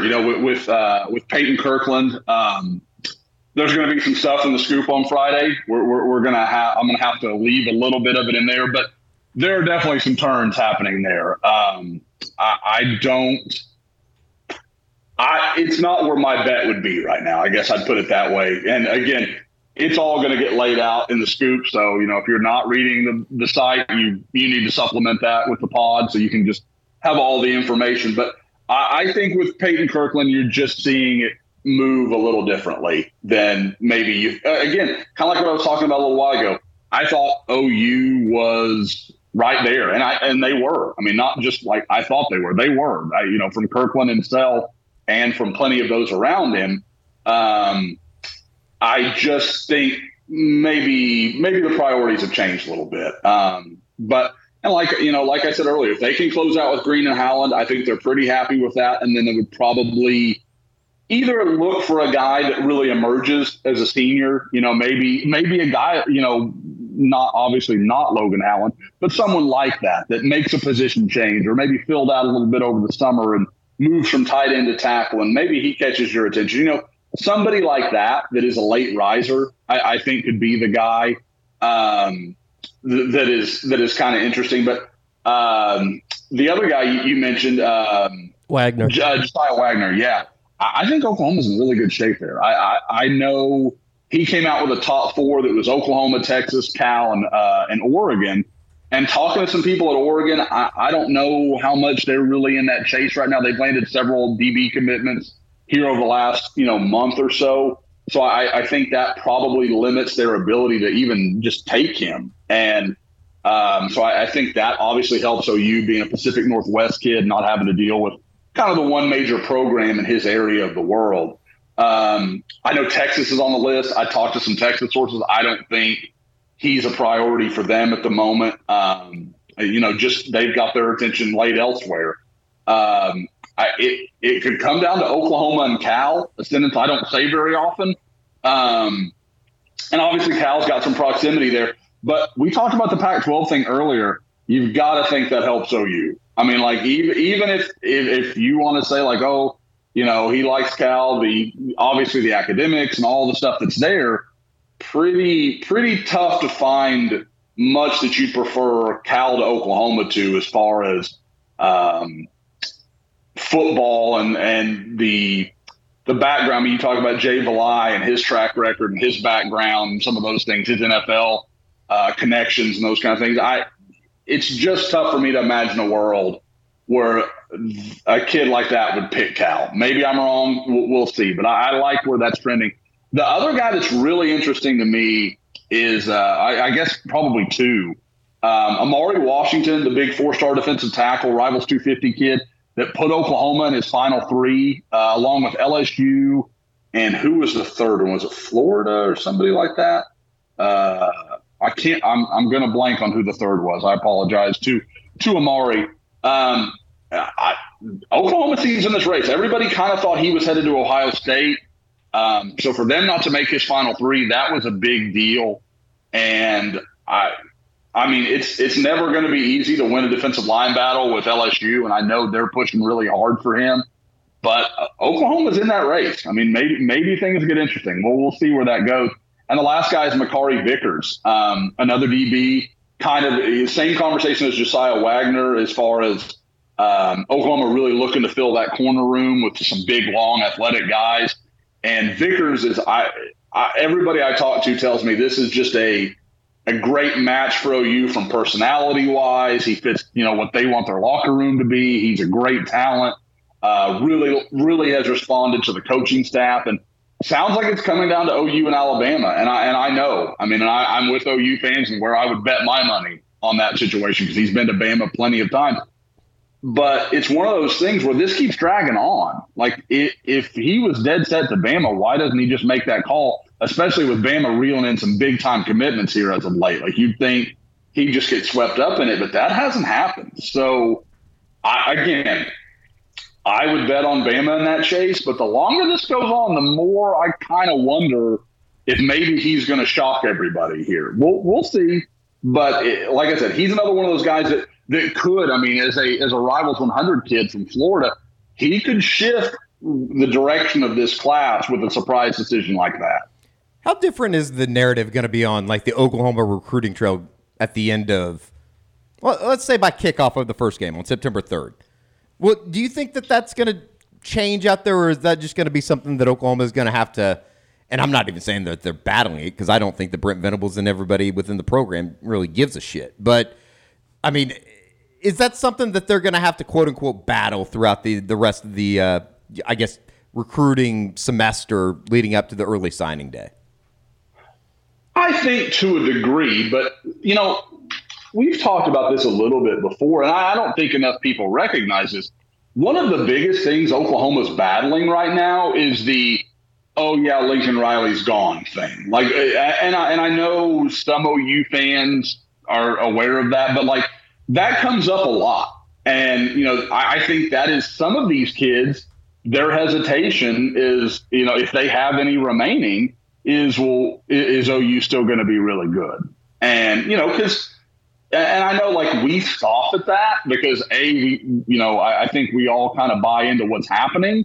But at the same time, we've all been around. We recognize that OU's been good for a very long time. I mean, you save the 90s, OU's played good football for like 70 years. Like, that's just that's not something many schools can say. So there's infrastructure there. It's built in to be good. These kids are 17 years old. They don't have that perspective. They don't think about it like that. And so I think that is that's something that once they get on the field and it goes like I think people in I don't know about you guys, and I'd love to hear your take on it. I feel like there is a lot of very quiet confidence right now. Like there is, like this team, like people around that program think this team's going to surprise some people. Like going to be even better than maybe some optimists think it's going to be. Better than sixth? Better than sixth in the conference? I had them ninth in my preseason poll. Did Eddie? Have you seen what is the what's the betting line on sixth? I mean, can we get good little action on that? I mean, is that a actionable bet? I think it would be a better bet than taking Oklahoma against what was it, Clemson in the Orange Bowl a couple years ago, or Alabama. That would have been a little bit better bet. No, it's going to be interesting, and I like just talking about how there's some quiet confidence around the program right now. It feels like things just as far as, and believe me, like I kind of roll my eyes at it, but just from a motivational standpoint, I don't think the last 2 weeks could have gone better for Brent Venables and everybody up there, just as far as like being able to sit there and preach like nobody believes in you, nobody thinks that you guys are worth a damn. The quiet confidence that comes with, kind of that self-doubt that I'm sure coaches love to use. I mean, this is a man that isn't like off the Bob Stoops coaching tree. Like he is a root of the Bob Stoops coaching tree, and we know how much Bob loved to use that battle cry.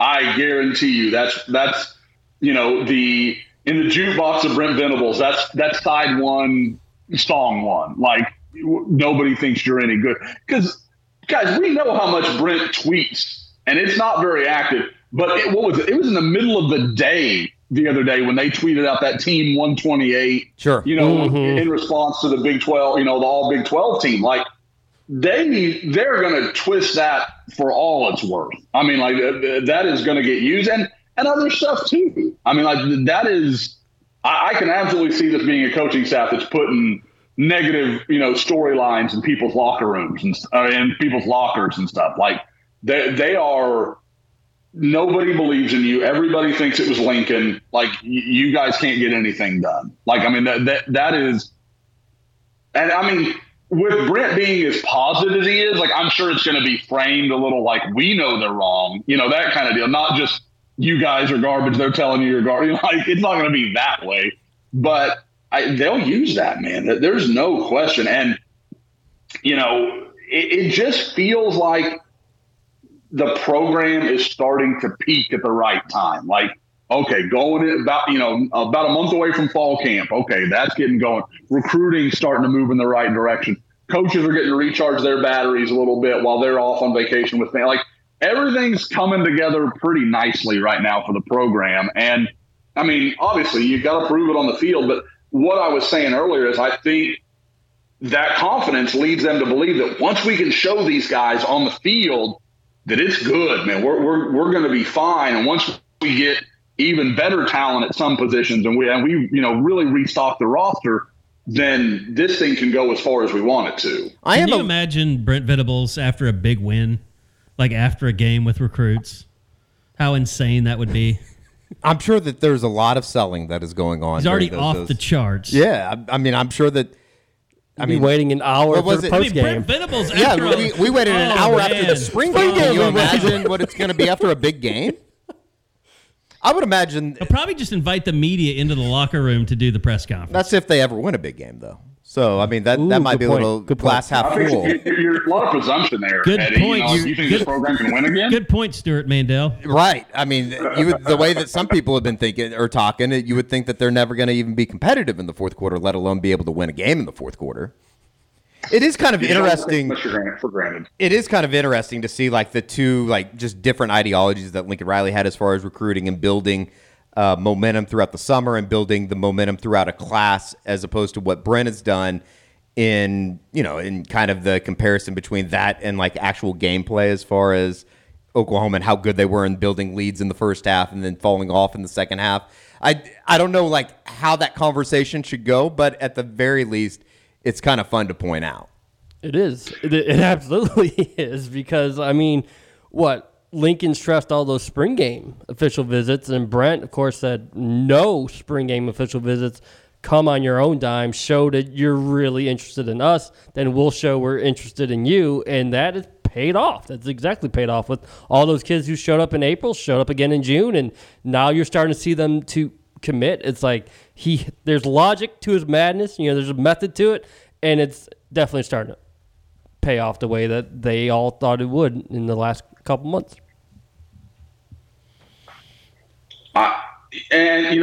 I kind of stumbled onto this while we were, talking about some stuff yesterday, but all this, Lincoln Riley would have us here or there, that kind of stuff. Guys, you look at it, USC is not setting the world on fire right now in recruiting. Like they're number 12. And I mean, that's great and all, but it's almost entirely built on 3 commitments that had nothing to do with his time at USC. 2 of them are Malachi Nelson and Makai Lemon, who were coming to Oklahoma before he flipped, and then they basically chose to not fly 8 hours or 3 hours, and instead just drive 30 minutes over to Troy. And the other is Zachariah Branch. But since December, that initial kind of windfall of recruits, and Zachariah Branch committed largely because his brother committed and signed in front of him. They have a couple of Rivals 250 guys committed. And nothing else. There's nothing notable. They, some very mediocre offensive line commitments that OU fans would be gnashing their teeth over if those were the only guys OU had in their O-line class. He lost Francis Mauagoa, the big offensive lineman that chose Miami, kid with a lot of Southern California ties. It's just one of those things where I'm like, people kind of creating this storyline, and I don't know about you guys. I thought he'd be off to a faster start than he has been so far at USC. Yeah, but he's probably got the same. It's not like he went into a program that had it all together. You guys see the tweet this week about this is what it looked like when USC came out against Alabama in whatever year that was, when they were all on 4 legs and barking and stuff, and this shows the final score is like 52-6 or something like that. It was a beatdown. Like. USC's taken a beating around LA recently. So I'm sure there's some people that are just like, let's wait and see. And you have Lanning, Oregon, no doubt. Which I'm sure Lanning is saying, he took over a program at Oklahoma that was really, really good. He's not taking over the same thing at USC. Mm-hmm. Yeah, he's got – that's the thing. And, I get on to – OU fans sometimes that get too far down on him, he was never any good. Stop that. Just stop. That's crazy. That's as crazy as the national guys like Stuart Mandel that act like he's ever built a program before. He's never had to do it. And building it in his image, we'll see. Maybe it goes great. I just think there are more questions than a lot of national people want to admit. I want to put together a fake dollar figure and text it to Joe C about how much of his money he spent to build USC's recruiting class. All those times he flew in those players that are now committed to USC or once OU commitments. Bob, you put this out there yesterday, the lone former Lincoln Riley commitment has found his final home. Trayon Webb went. Are you supposed to go Penn State chooses Florida. That's it. There was 6 of the 7. We know Bates State, of course, for OU's 2023 class. Those other 6 have finally all found their home, and you can just totally move on. There's almost like nothing left. His fingerprints are off this program. Finally. Exactly. Recruiting. And that's the thing I'll just never get over. Like, you look at that list. Trayon Webb to Florida, Luke Haas to Arkansas, Malachi and Makai to USC. What the hell was you can't recruit elite talent to Oklahoma? What are you talking about? That shit never made sense to me. I just don't understand it. And guys, you look at it okay, you want to, at this point, you can damn near call Malachi Nelson and Jackson Arnold a coin flip. So what is the big recruiting advantage for Oklahoma under Lincoln Riley as compared to what we think is going to happen under Brent for the next 6 weeks or so? When we know Brent is a very dynamic personality. Yep. I mean, even more like, so than Lincoln is, to be honest with you. Oh, 100% so. Because OU got a chance to get some guys. They weren't getting Derek LeBlanc with the previous staff. They weren't getting PJ Adebawore under the previous staff. And guys, there's not a lot of guys in the last few years that OU has signed on defense that I've really man-crushed hard on.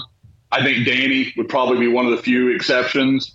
PJ Adebawore has a chance to be as good a defensive end as played at OU in a long time, like 20 years or more. Like if OU can finish that job and get him, that is a special talent. Like if he can just put it all together, and Miguel Chavis is as good a coach as I think we expect him to be, or can be, or however you want to say that, for a guy that just doesn't have that kind of track record. That is, that's a dude. I mean, there's just no other way to say it. That would be a massive win. You add him to LeBlanc, get a few other pieces like, maybe a Caden McDonald. I almost don't care what happens outside. If you don't get David Hicks, you don't get Jordan Renaud, those are hurt. I mean, that hurts. There's no other way around it. But you start with those three in your first defensive line class, those are NFL talents. I mean, that's big time to start your show, and getting them all from really not anywhere near your natural recruiting bases. I want to hit on one more thing. I know this is something that comes up every single year about hoops, right? in the last couple weeks, what we've seen: Owasso's Cole Adams go to Alabama. Bijob from Community Christian just picked Michigan State. NIL, Bob. but I'll go toward the other way. I'll go Jacoby Johnson at Mustang has felt like OU's, he's been the favorite, the leader for months and months. Is he another guy that could make this call in July? And do you still feel as confident as we have in the last 3-4 months? The interesting thing is that I have felt I think I put a Jacoby Johnson prediction in the spring of 20, in April of 2020. So that, I'm in over 2 years now and have never once thought of changing that prediction. The other side that I will say is, so often in situations like this, you'll start hearing from other guys in the network, other reporters, or, even just, newspaper guys I know or whatever. Hey, man, what are you hearing on this guy? You still think OU's in pretty good shape there? I know he took a visit to the school I cover, yada, yada, kind of that whole thing. And you start to think, okay, they're hearing that, from their sources and on their coaching staff that, hey, maybe something's happening there. Maybe something's cooking. I've never, ever fielded a Jacoby Johnson question. Not one time. Not from TCU people where his father played basketball, not from Oklahoma State people where I know he's got, he's had some interest. Nothing. There's never been any other thought. And I'm like, that's not coincidence. That's not an accident. I remain very confident. I wondered a little bit when the new staff came in, how they would feel about him if he, because they're wired a little differently as far as like, football player. But Jacoby had if they would have come in after his sophomore year, I wonder how that plays. They came in after a junior year where he just took over for Mustang at times and was absolutely just a monster for Coach Blankenship and those guys. So I think that got put to bed. And from then on, it was tough to see any other answer. He's absolutely one of those guys. I don't hear a lot of buzz like, oh, it's about to come down any minute now. But if you told me like in late July, early August, he goes ahead and pulls the trigger, I wouldn't be surprised at all. I think it's time for a Hoops Report with Bob Prisbillo and Josh's. Josh, I'm talked out. I'm out of here. There's no baseball game for you to escape to today. You have to listen. I'm going to make a promise to one of the people on Twitter who has been like, Josh, you've made the I'm asleep joke 100 times during basketball. I promise not to make that tired joke. I will not do that to our faithful listeners. Well, let's just start it out with Ryan Humphrey. I mean, the new hire, guy that a lot of longtime Sooner fans remember as being. And some are still mad. Yeah, I can see it. I mean, really? He was a big dude. I mean, he was a big deal, man. I know he was. I mean, and he never really lived out his potential at Oklahoma. And then he went to Notre Dame, and he was even better. And that pissed people off. So I can see why some people just haven't let it die. But yeah, massive get there because, I mean, the last month has just been one name after another. Like, how is Porter Moser going to fill that final spot, final assistant coach? And you start hearing these names like, he wants either OK Preps or Texas High School. He wants some sort of link there.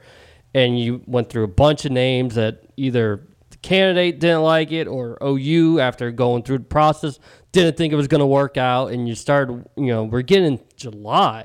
How the heck are you going to find you already have practices going on and you don't have a staff. What the heck is going on? And so to get Ryan Humphrey, to get him from Mike Bray, who basically gave him his start and who had been the assistant coach with Notre Dame last 6 seasons, it's just a massive win for Porter Moser.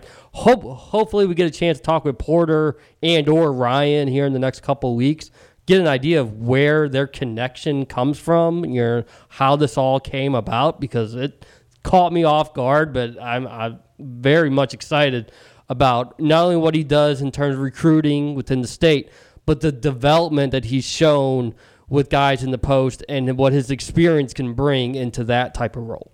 And important just because you've got this Europe trip coming up, practices, like you said yesterday on the Ghost Pod, already started. So, I mean, important to get your staff finalized with that. Yeah, you're allowed 10 organized practices because they're going on this trip to Europe in the first week of August. So you just went through a few of them without your full staff being there. They've had Matt Brady now in for the last month. Obviously, Manuel Dildy was the one that stayed, and they've already gone through 3 of the 10, which I didn't know until earlier this week, that they're just kind of spreading them out instead of clustering them all into the back half of this month to get ready. So there's 7 left. I'm not sure if Humphrey's in town yet or if that's still in the process. I know he had the tweet with Thomas yesterday, so I'm not sure exactly. Thomas, if he's actually in Norman yet and in his full role. But you've got to get that done, and then just excited to kind of see how he starts meshing with the new staff and how he starts meshing with the new players, because there are a bunch of them. And there's no update as far as waiver transfers, right? For any of the guys like Sherfield or Bamasil, none of the guys that have certainly, obviously, are going to have to apply to get them. Yes, those are the two. Those are the only two they'll have to deal with because they're 2-time transfers instead of the 1-time deal that's free. And very confident it's going to work out with Joe Bamasil and Grant Sherfield. There's no concern at this point as they've started to do more legwork and really get the foundation of what the appeal is going to look like, what the waiver is going to sound. And so at this point, you got to feel very good that both will be there. And if that's your starting backcourt, a lot of experience, a lot of production. And, I know the portal was, just crazy. It was more than 3 months from the St. Bonaventure game to when everything was finalized. But it might work out in the end. There's so many twists and turns and roller coaster ride with guys like Rondell Walker, Kerwin Walton. But in the end, it looks like they'll have 12 of the 13 scholarship spots are going to be filled. And they've got their assistant coaches all locked down. I remember by the time that Porter got to the Duncan Caravan, I thought he might just quit because of NIL and the portal. It's really hard because he prides himself on much like Venables. It's something we've talked about before. Is like when you get into the homes, when you get to know the family, that's when you've been able to close the deal year in and year out. And that might work with some kids still, but there's going to be that NIL factor. And it just feels like, not that OU's hamstrung necessarily, but, it's not something that you want to emphasize first and foremost. And so it's been a challenge for Porter to try to navigate these waters and everything that comes with the portal. And there's guys that they thought they had, and then it didn't work out, and then you got to go back to the drawing board. But when you do that, now you've missed out on all those guys you could have been looking at because you thought you were done. And so that made the month of June just a big-time mess. But in the end, they're very happy with how it's all turned out. I think the roster is better than last year, and I think a lot of that is because of the freshman class. And that's something every member of that staff is just going to wow, I can't believe how good this quartet's going to be. Otega Oweh, Miles Uzan, Benny Schroeder, Luke Northweather, just different things they each brings to the table. And I don't see a red shirt for any of those guys. I don't see a red shirt happening now because of the portal. There's really no reason to even go that route. But all of those four are going to get their chances, and then we'll see how much they play based on what they do. They were glowing about Northweather when when he was at Oklahoma City. When we talked to Porter about that. Yes, it was like they feel like they got a legitimate diamond in the rough when you bring in a 6'11" guy that can shoot the ball. Like they got the pick and pop 5 to back up Tanner Groves, which was a struggle, and been able to talk with them about how hard it was to try to convince some of these guys, Yeah, maybe you're looking to play 10, 15 minutes, but if you don't like that, then be better than Tanner. Then push him to where you deserve more minutes. And it seemed like a lot of people just kept falling off. They couldn't wrap their heads around trying to really go against Groves and trying to steal his minutes.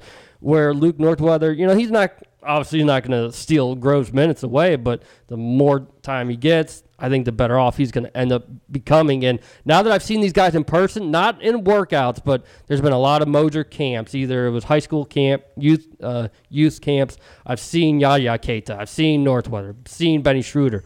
All of them look what they're supposed to be. They're not like 2-3 inches smaller, 20 pounds lighter. So there's a lot to be excited about the guys that have come in during the last month, and I will see how they start gelling during these practices before they head to Europe.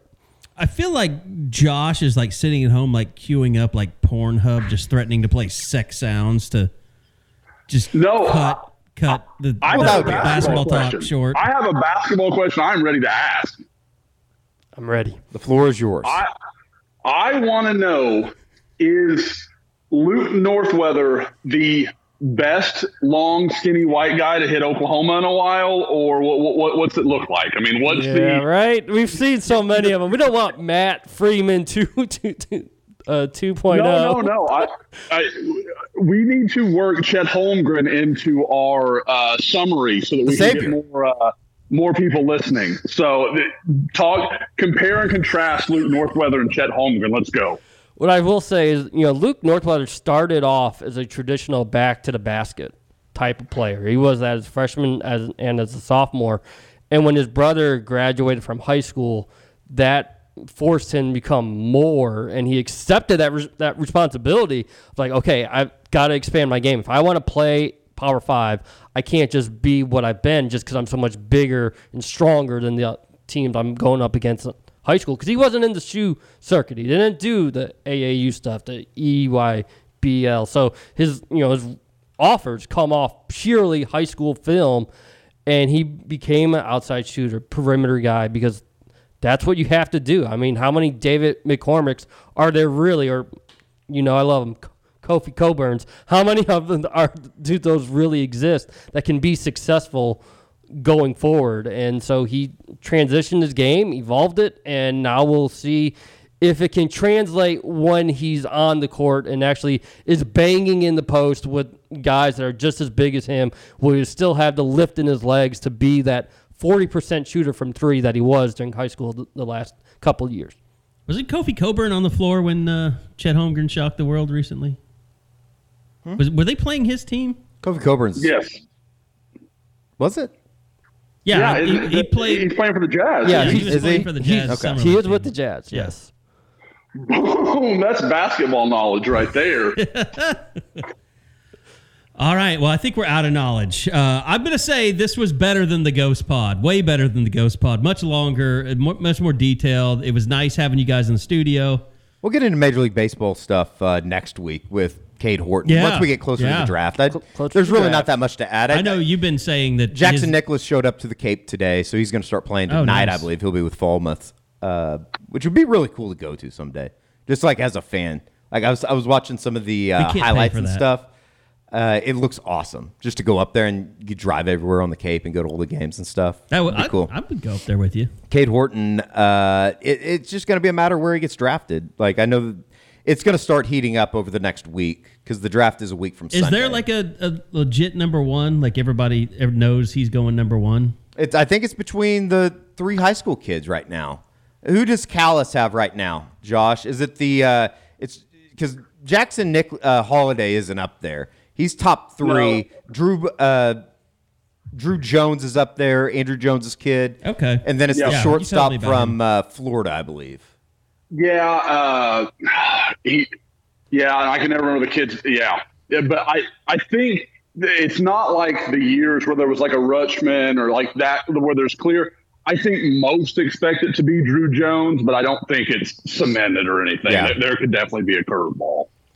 So, yeah, more of that to come up. Going to be an exciting week next week at SoonerScoopStore.com. I will tell you this. I'm going to pick them up today. We will have the black trucker hats back in stock this weekend.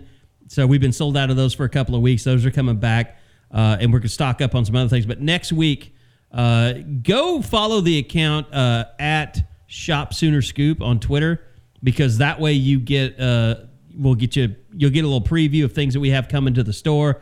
If you go look at that account right now, you can see our unofficial 40 T-shirts that are coming out next week. Very excited about those. Tamar Johnson and Elijah Green are the 2 guys I was thinking of. Okay. Very excited about those. And those will be up on the SoonerScoopStore.com next week. And I'm excited about those. Those things are sharp. I love the helmet. Love the helmet. And look, I get, like, some people don't get the whole retro vintage thing, but it's just a thing. Just know, like, it's all right. You get your stuff from Walmart, probably. I don't. I need to see what the Walmart OU merchandise looks like these days, because I have no. You know how long it's been since I've been in a Walmart, and I'm not being elitist. I just do everything on Amazon. No, I mean, it's okay. You probably get your OU stuff from Walmart. That's fine. If I go into a store, I'm going into a Target. But I am too. Definitely going to a Target before I hit a Walmart. It's probably missing out on. No, let's be honest. You're sending Linda to go get your stuff from Target. There you go. You know, and then she brings it back and just make sure you get the receipt. Guys, I'm starting to get some real hurt feelings from the current cleaner of the home.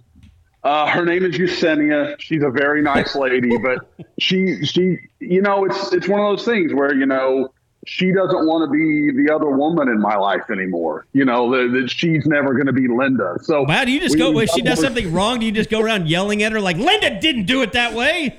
Exactly. That's exactly what I do. It's a mental warfare in my house at all times. I pit the girls against each other. Did you? I mean, it's.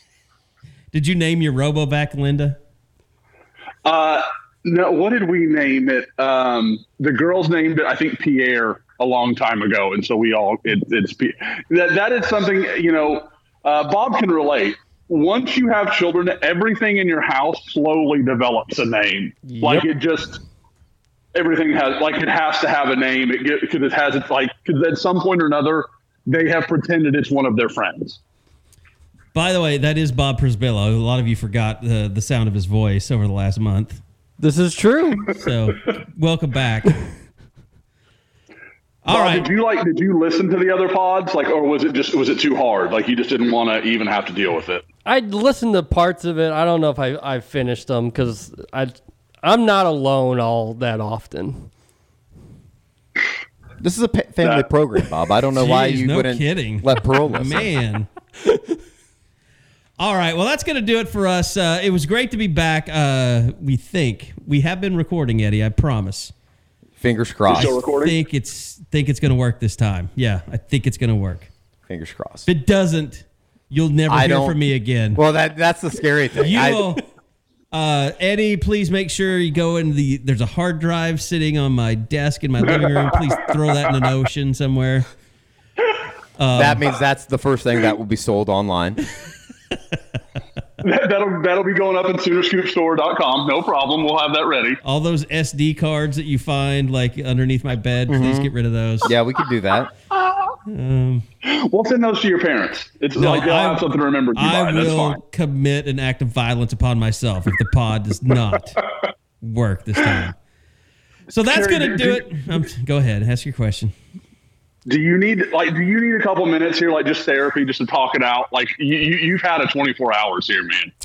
The Cox guy is coming in like 40 minutes, so I'm going to make Bob and Eddie leave, and then I will take the SD card, slowly put it into my computer, transfer it to Adobe Audition, and if I don't see waveforms, I'll be like Ron Swanson when he just takes the computer and throws it in the dumpster. We'll take everything in this pod room and just throw it in the dumpster. Okay, well, at least the Cox guy is coming by, so if there is suddenly, like a body on the ground, he'll see it. Like, I don't have to ask Bob to double back and make sure you're okay. Walking by a body on the ground on Campus Corner these days isn't that tough. There's a lot of homeless around here. The new mayor's going to have to get that figured out. It's really bad. It's very bad. All right, that's going to do it for us. I have some ideas on that. Maybe we'll be back next week for another edition of the Unofficial 40 podcast from Soonerscoop.com.